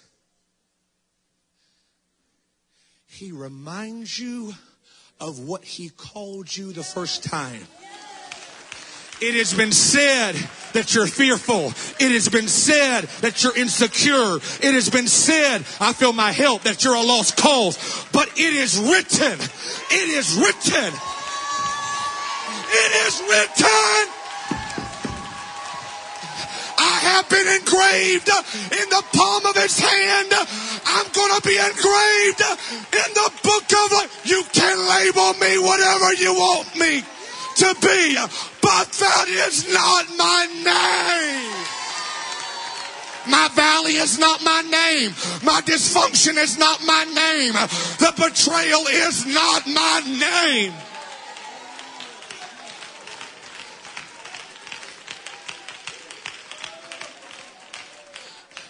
But what if I'm the one that self-imposed the label? I called you a house of prayer, but you have made. But even when you've made yourself something other than what God has called you, it is written, I called you. When God called you, it wasn't a butt dial. It wasn't a pocket call. He didn't call you by accident. It wasn't a conference call. He did not need to consult your past, future, or present. When he called you, he called you.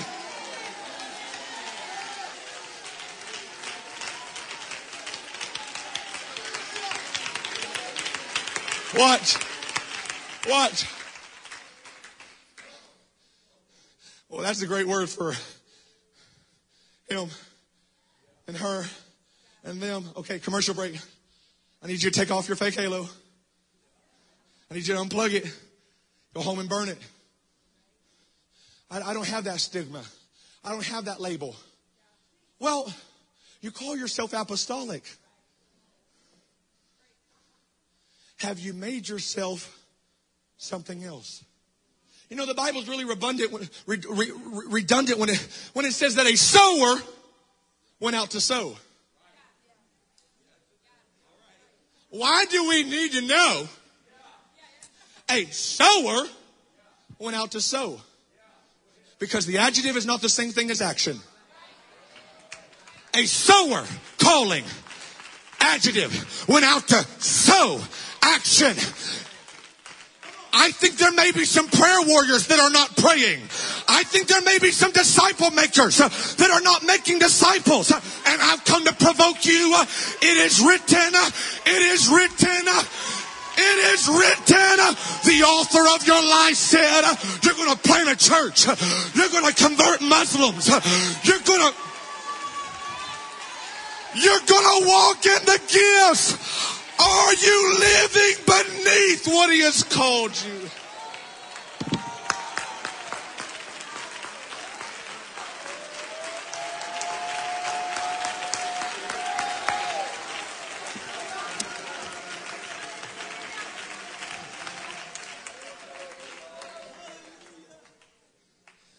Musicians, come. I'm not done, but we're just going to fake them out. Watch. Be seated for just a minute. Just a moment as the musicians come. Watch. He's at the feet of Jesus. Jesus does not really seem to negotiate with the enemy.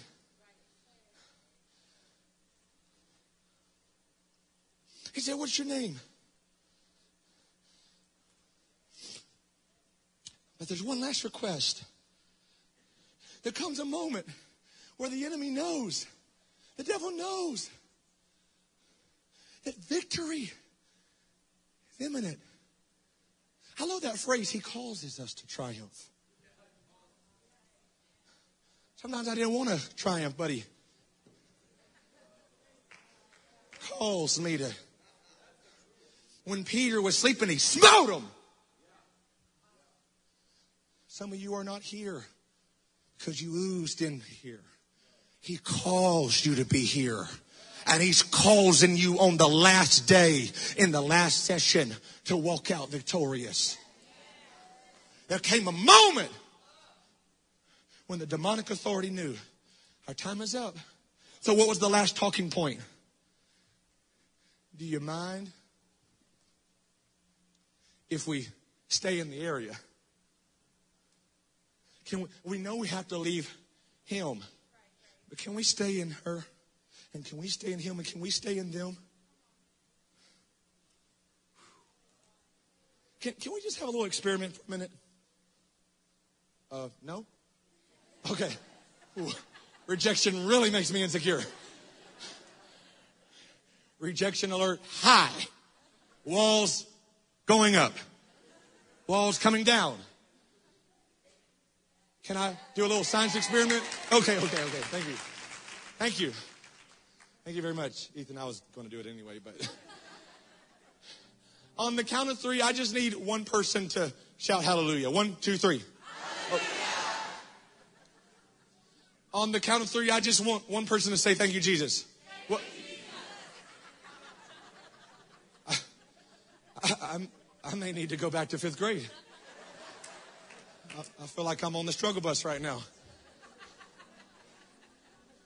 On the count of 3, I just want one person to throw up their hands, stand to their feet, and say, I love you, God. Just one on the count of 3. One last time, and if this doesn't work, this is going to be a really awkward ending to a really epic wins conference. On the count of 3, I just need one person to start running and saying, God, you're good. 1, 2, 3. Oh, stop. Pause. No, stay right there, freeze. Stay right there. No, stay right there. I'm going to call you out. No hiding now. Let's call them out together.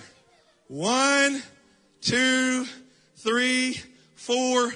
Your whole, 5. Spotlight almost hit you.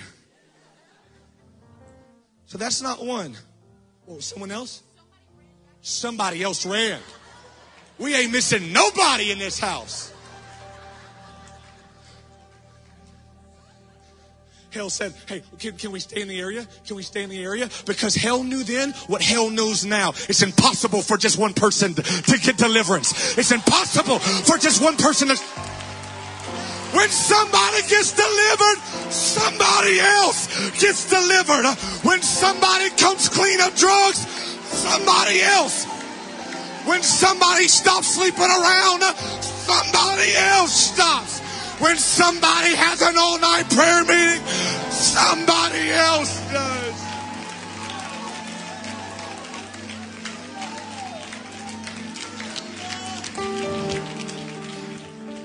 Watch. So, the devils gotta go. Where do they go? They go to the pigs. Where do the pigs go? They go where?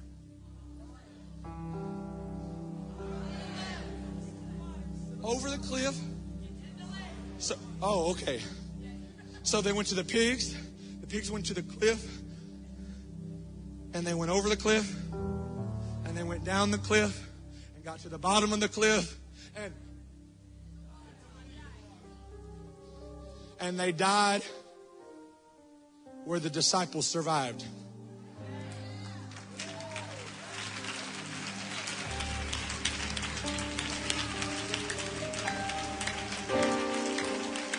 I wish, Kevin,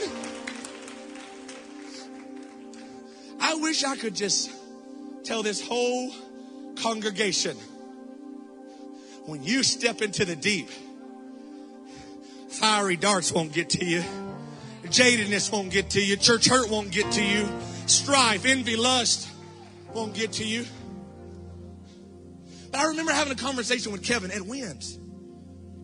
He said at the end of every day, maybe not every day, because that sounds a little super spiritual. I mean, I'd hate to judge, but I'm kind of judging.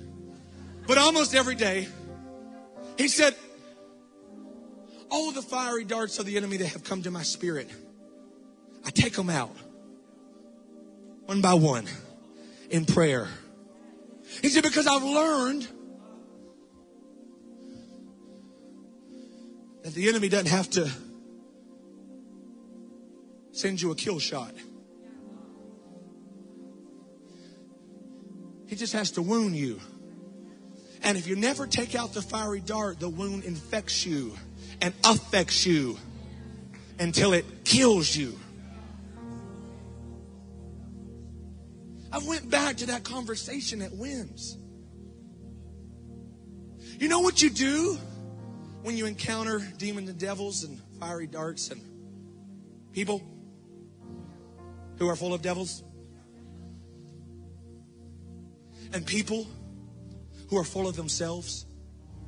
You ever thought there was no devil in the beginning? It was just Lucifer. So he didn't become full of the devil. He just became full of himself. That's another time.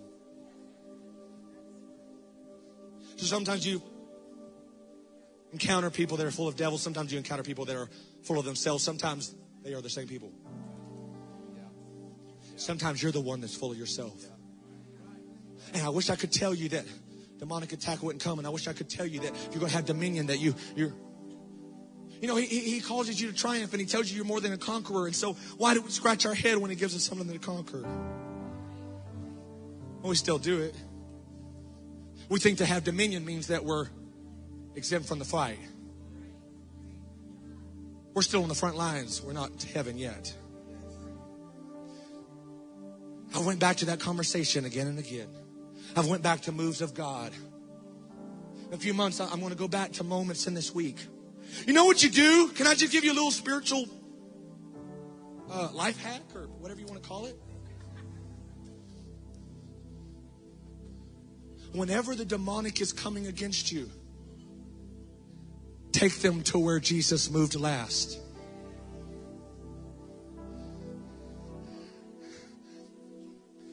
They went to the sea.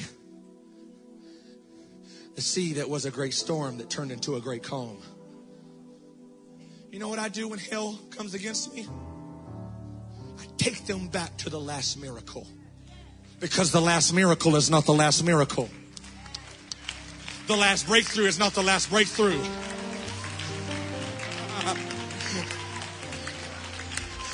The last thing God did, it's not the last thing God did.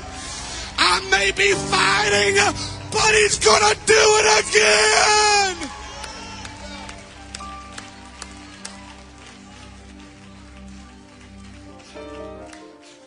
I can't get this fiery dart out. I can't shake what's attacking me. So I'm going to go back to the last time I got the dart out. And I'm going to go back to the last time I forgave somebody. And I'm going to go back to the last time I won a soul. Because the last time is not the last time. Glory to glory. Line upon line. Precept upon precept. Not just in this moment, but from this moment. Okay. I got to preach for just 2 more minutes. Otherwise, Sophia is going to corner me because my title will not have made sense. Devils go off. Jesus, come up here, my man. Jesus and the man are having a conversation. Is this okay today? Is it all right? He said, Jesus, I want to go with you. I want to go with you. I want to go with you. I want to go with you. I want to go with you. And Jesus says, go home. And it's, I want to say Luke, that says Jesus departed the coast. He departed the borders. He says, I want you to go back to a Samaritan context. Oh, I didn't explain it. I'm sorry. While Jesus is talking to this man, and this man saying, I love you, Jesus. I don't want you to leave. There's a whole community that comes out and says, Jesus, don't stay.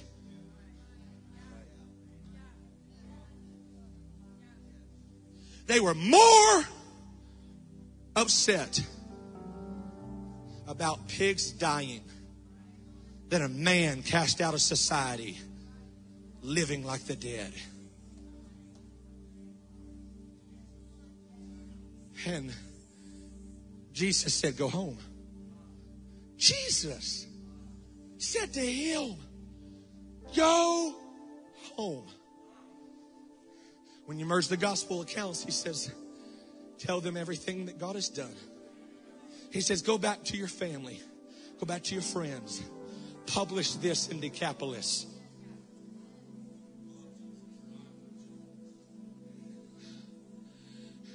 The terror of the town is about to become a testimony of the name.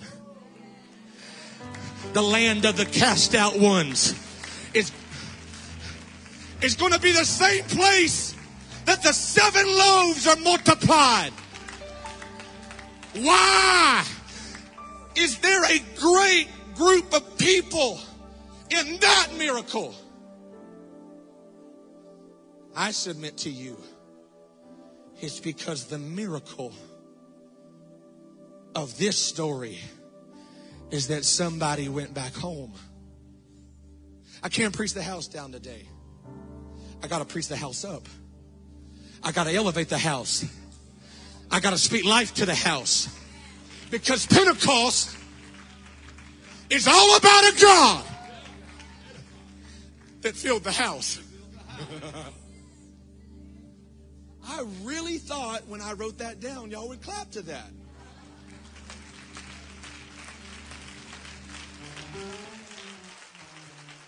Can I just be real with you? I've said in moments like this, and I've heard that demonic voice tell me, it'll happen in this house, it won't happen in your house. But God is giving somebody a sure word that everything that is moving in this room, everything that is permeating this atmosphere, it's about to make its way to your dysfunction. It doesn't matter if your house is hell on earth. You're about to go back to your house.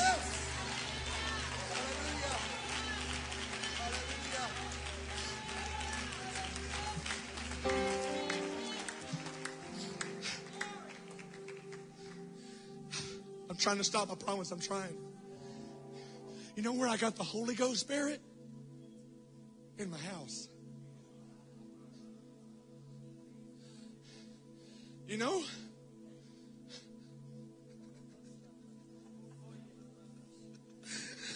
When I first ran the aisles,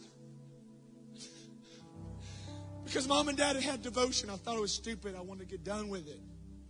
We prayed beside my bed. It was awkward. Until it wasn't. And I lifted up my hands, and the first time I felt that nudge was when I stopped praying and something said, keep praying. And I didn't know that was the nudge that got Moses to stop at a burning bush. And I didn't know that was the nudge that followed Jonah. I didn't know that was the nudge that was speaking to Ruth and David, Mary, Timothy. And God filled me with the Holy Ghost in my house. And I got up.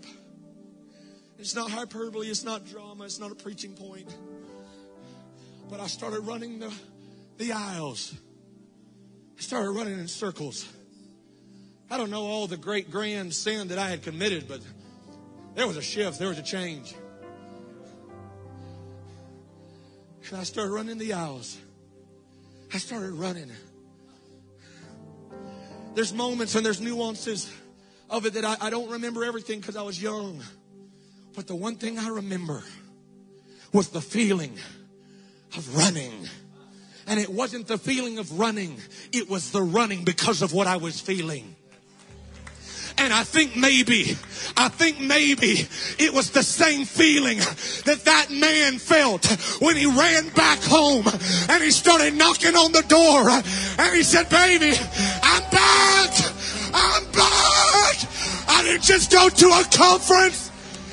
Something's coming back with me.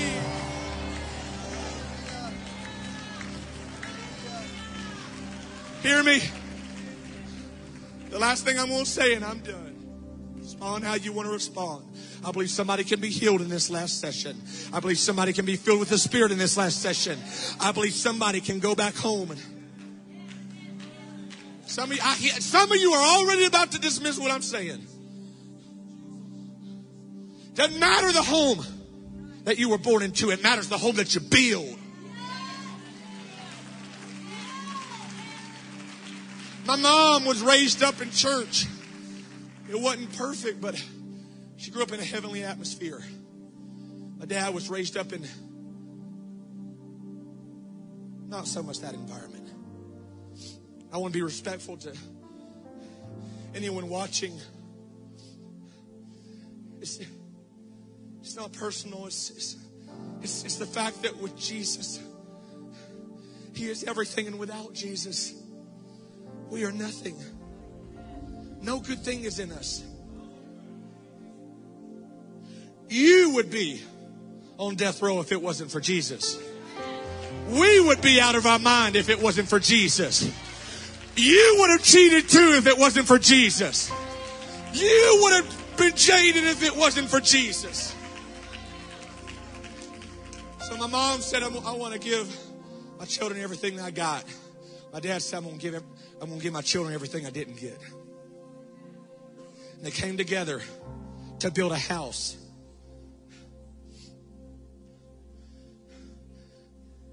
Demons used to be in this house, and drugs used to be in this house, and sex trafficking used to be in this house, and pornography used to be in this house, and hatred and animosity and fear that has torment used to be in this house. But now Now there's a young boy named Landon, and I don't know about that because Christian music played in our house and devotion was in our house. And I got my first vision at my house, and I ran the aisles for the first time at my house. And I'm not perfect, but somebody spoke life to the house.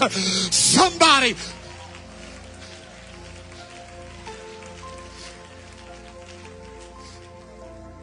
I'm done, I promise. The last thing that Jesus said to that man, go home. And what sounded like demotion.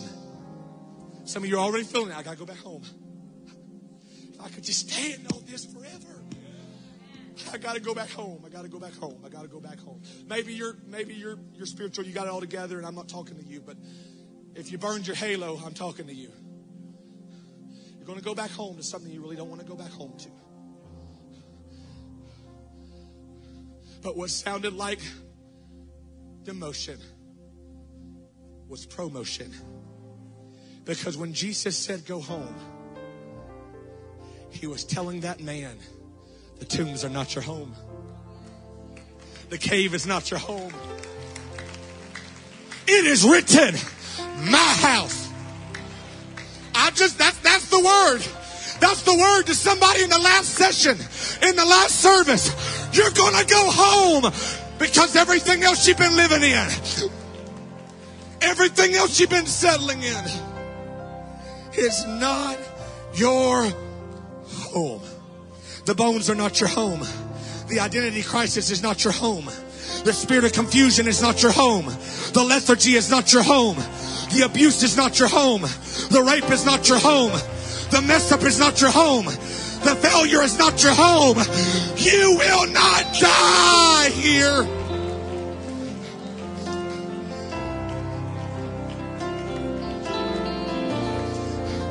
Come on, I'm looking for somebody to arise and come to this front. Come on, I don't want you getting on your face. I don't want you getting on your knees respectfully.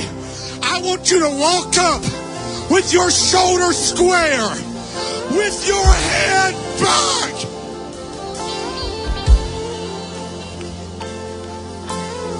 The glory of the latter house is going to be greater than the former house. Pastor Myers wins is going back to a living room. Wins is going back to a kitchen. Pentecost filled the house. Pentecost filled the house. Drugs were in this room, but Pentecost is about to fill it. Secret sin was in this room, but Pentecost is about to fill it.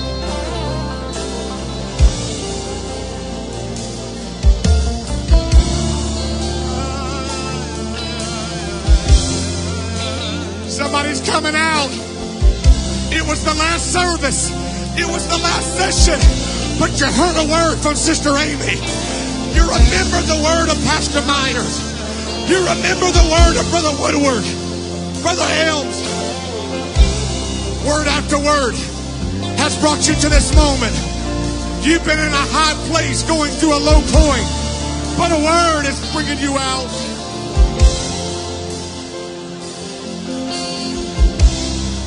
Come on, that's it. All across this house, you're being sent forth. You're going to be apostolic. You're going to go forth. House to house. House to house. Dorm room to dorm room. P7 to P7. CMI to CMI.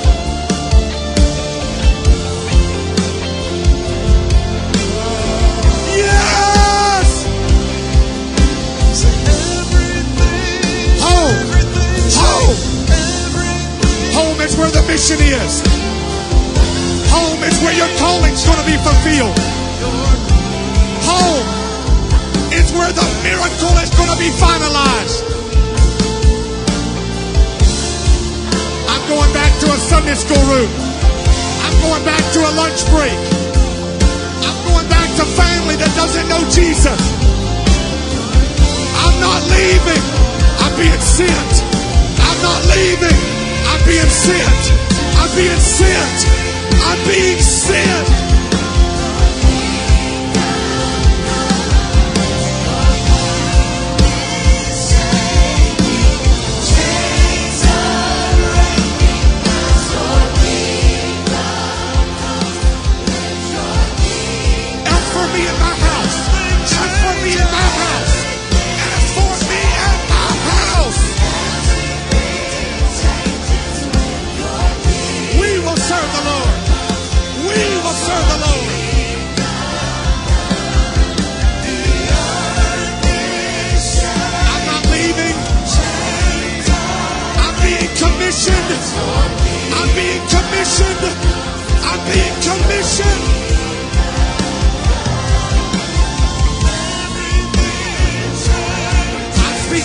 in your house. I speak Pentecost in your house. I speak love in your house. I speak mercy in your house.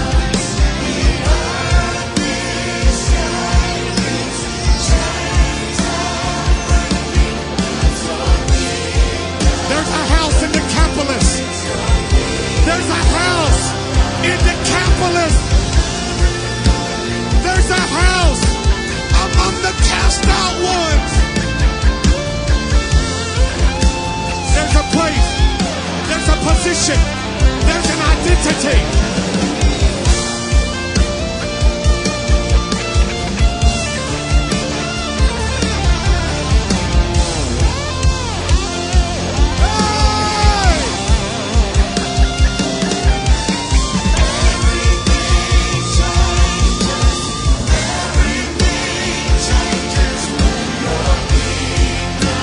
Lift up your hands.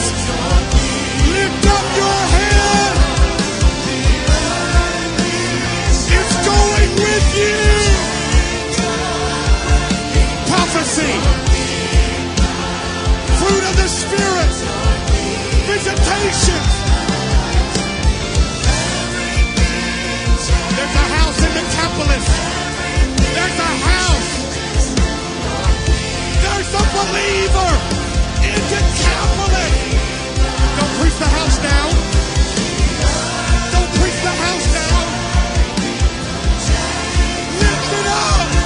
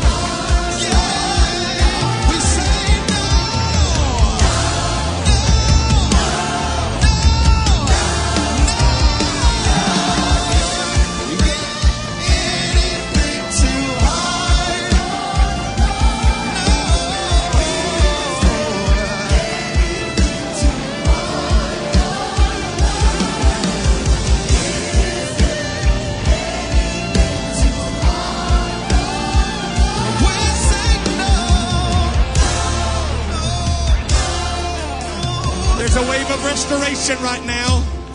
There's a wave of restoration right now. I want Abel to join me on the platform very quickly. Wherever Abel is, I just saw him over here.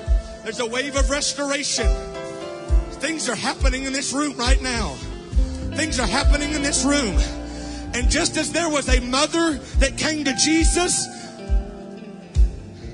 and prayed on behalf of a daughter that was oppressed in her house, I believe the word is about to be spoken. The Bible says that a mother came to Jesus. She said, I've got a daughter in my house that's oppressed. When Jesus spoke the word, when Jesus found faith, she went back home and she found her daughter whole. If she found her daughter whole, that means she was looking for it. Somebody, I'm telling you right now, there's about to be a simultaneous work. God's going to do something in this house. And while He's doing something in this house, He's going to do it in your house. I want you to lift up your hands. Brother Abel is going to pray. After he is done praying, I want you to turn to somebody else and begin to pray over them. And something is going to be loosed in this room right now. Abel, pray. In the name of Jesus. In the name of Jesus. Be free in the name of Jesus. Be delivered in the name of Jesus. Oh, chains are breaking in this atmosphere. We have heard it yesterday, but God, I pray under the authority of the name of Jesus. There is healing. There is restoration. There's relationships that are being amended. God, I receive and I believe, God, that there's an outpour of your spirit that is going to leak into the cities that we're going back to. I believe, God, that there's the Spirit of the Holy Ghost is about to leak into the streets of our homes. We're going to go back and we're going to walk into with power and with deliverance. And when we step into those rooms, chains are going to be broken. Things are going to happen in the atmosphere by the power of the name of Jesus. By the power of the name of Jesus. Come on, begin to lift up your voice. Begin to lift up your praise. The Spirit of God is working right now. He's doing it for you right now. Come on. That's it. That's it. That's the Spirit of God. Prophesy to your generation. Prophesy to your family. Prophesy to your relationships. Prophesy. Yes.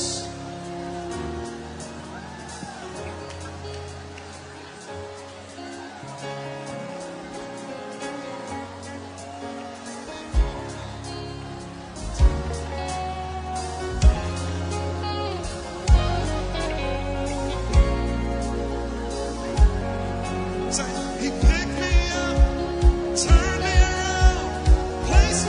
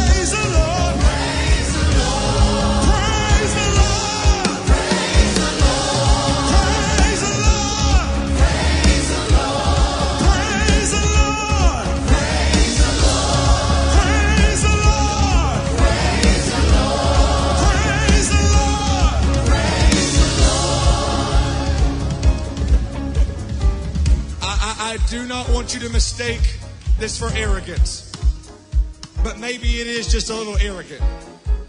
Is it all right to be a little arrogant with the enemy? Is it okay to be just a little arrogant with hell? Now, story time with Landon for 20 seconds. I was playing ball. I thought I was athletic. I got some hustle. Well, maybe, just maybe, Jeremy, maybe, just hypothetically, your boy got dunked on. And maybe, just maybe, the person who dunked on me started running back and he looked at me. He didn't just look at me. He looked at me and did this. I said, hold up, this is bro code. I went to one of my friends. I said, let's just say maybe I got dunked on. And somebody gave me that look. And he went like this. My buddy said, oh. I said, what do you mean? He said, you got dunked on. I said, I know that. He said, but then he was letting you know you got dunked on. I said, what do you mean? He said, he disrespected you. He said, when he did like this, he was saying, on your head. I dunked on you, and I know I dunked on you, and I want you to know I dunked on you. Maybe it's just been a long week, and maybe the brain's getting a little fried. What if this last shout was a disrespectful shout? And what if somebody just told the enemy, you're under my feet? This shout is on your head. When I walk back into my house, I'm going to... Do I got anybody that says I'm coming out of the grave? Is there anybody that says this last shout is about to be a disrespectful shout?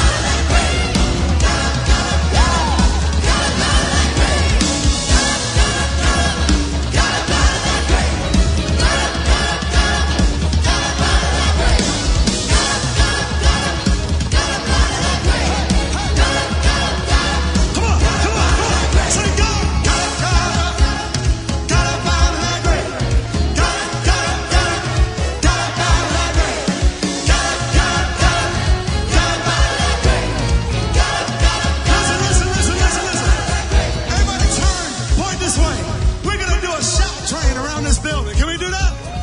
Grab the person's shoulder in front of you. We'll got up out of that grave. Come on, got up. We're going this way right now. Here we go, here we go. Let's go, let's go. Here we go, here we go, here we go. Say got up out of that grave. Got up out of that grave. Yeah, yeah, yeah. Got up out of that grave. Whoa. Say got up.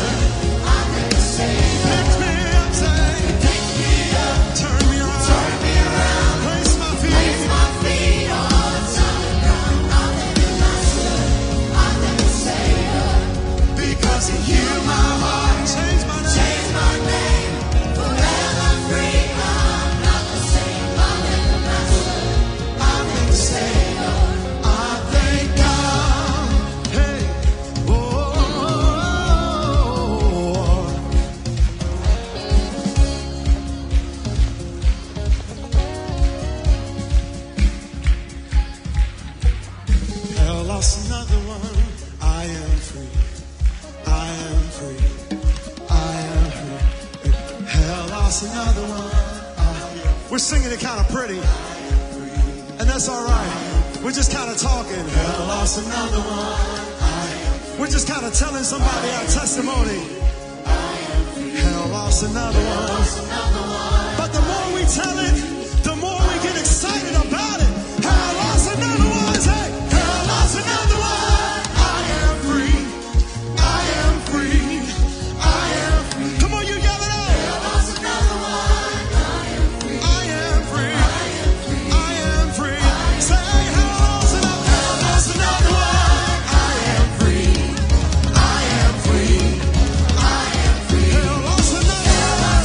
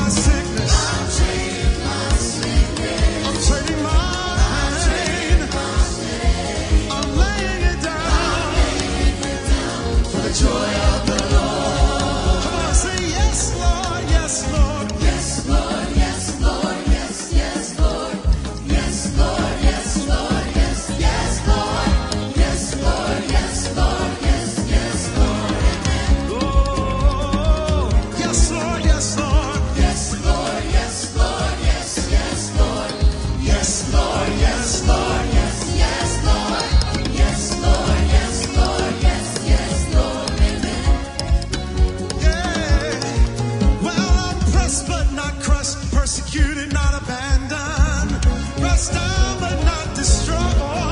While I'm blessed beyond the curse, for God's promise will endure. That is, His joy is gonna be my strength. Yeah, though the sorrow may last for the night, His joy comes in the morning.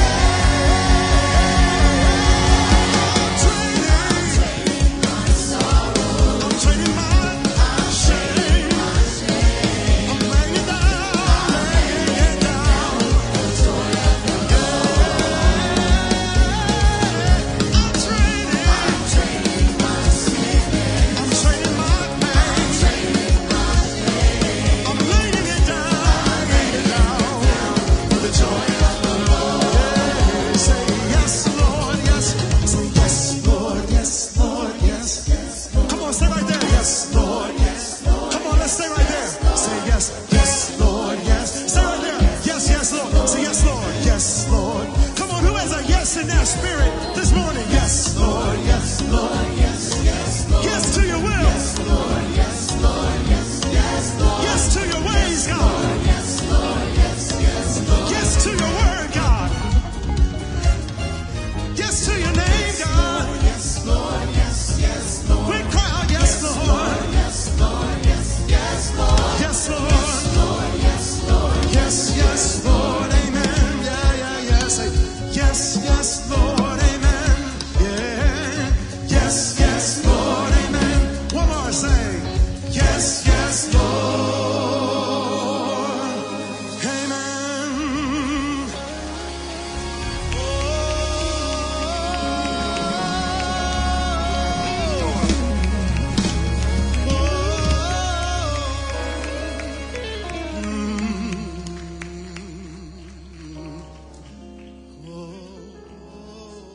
Amen. Hallelujah.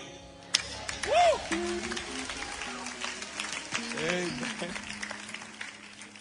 I want to say that this WINS conference is just the first step in a three-step process. We consider this conference to be the mobilization of millennials and young ministers that want to get their hands in the harvest. And the second part of it is a ministry that we started from this conference last year called Global Harvest in Motion. And there's some information behind me about how you can get involved. We're going to begin with training the Church of Pentecost in Jacksonville next month in November 18th and 19th. It'll be a Friday night and a Saturday morning. It's free for everybody that wants to get involved. And then we're going to have all of these crusades. We're going to be starting with a crusade in Jacksonville in January. And we believe through these crusades that you see behind us that we'll see over 100,000 people receive the Holy Ghost in the year 2023. And what Brother Landon Gore just preached about is that we're not going to just gather together once a year, but we're going to gather for the purpose of going. And we believe that if we can get our hands in the harvest, God's going to raise up an army of millennials and ministers that are going to serve this generation with the declaration of the gospel of Jesus Christ. We want you to be involved. We want you to be a part of it. Any of these crusades that you can jump in and be a part of, we want you to know you are welcome. We want you to be a part of the team. And let's change the world with the gospel of Jesus Christ. Amen. If God be for us, who can be against us? What a week. What a week. Why don't you hug your brother and sister and tell them you love them in the Lord? Take this victory with you. God bless you.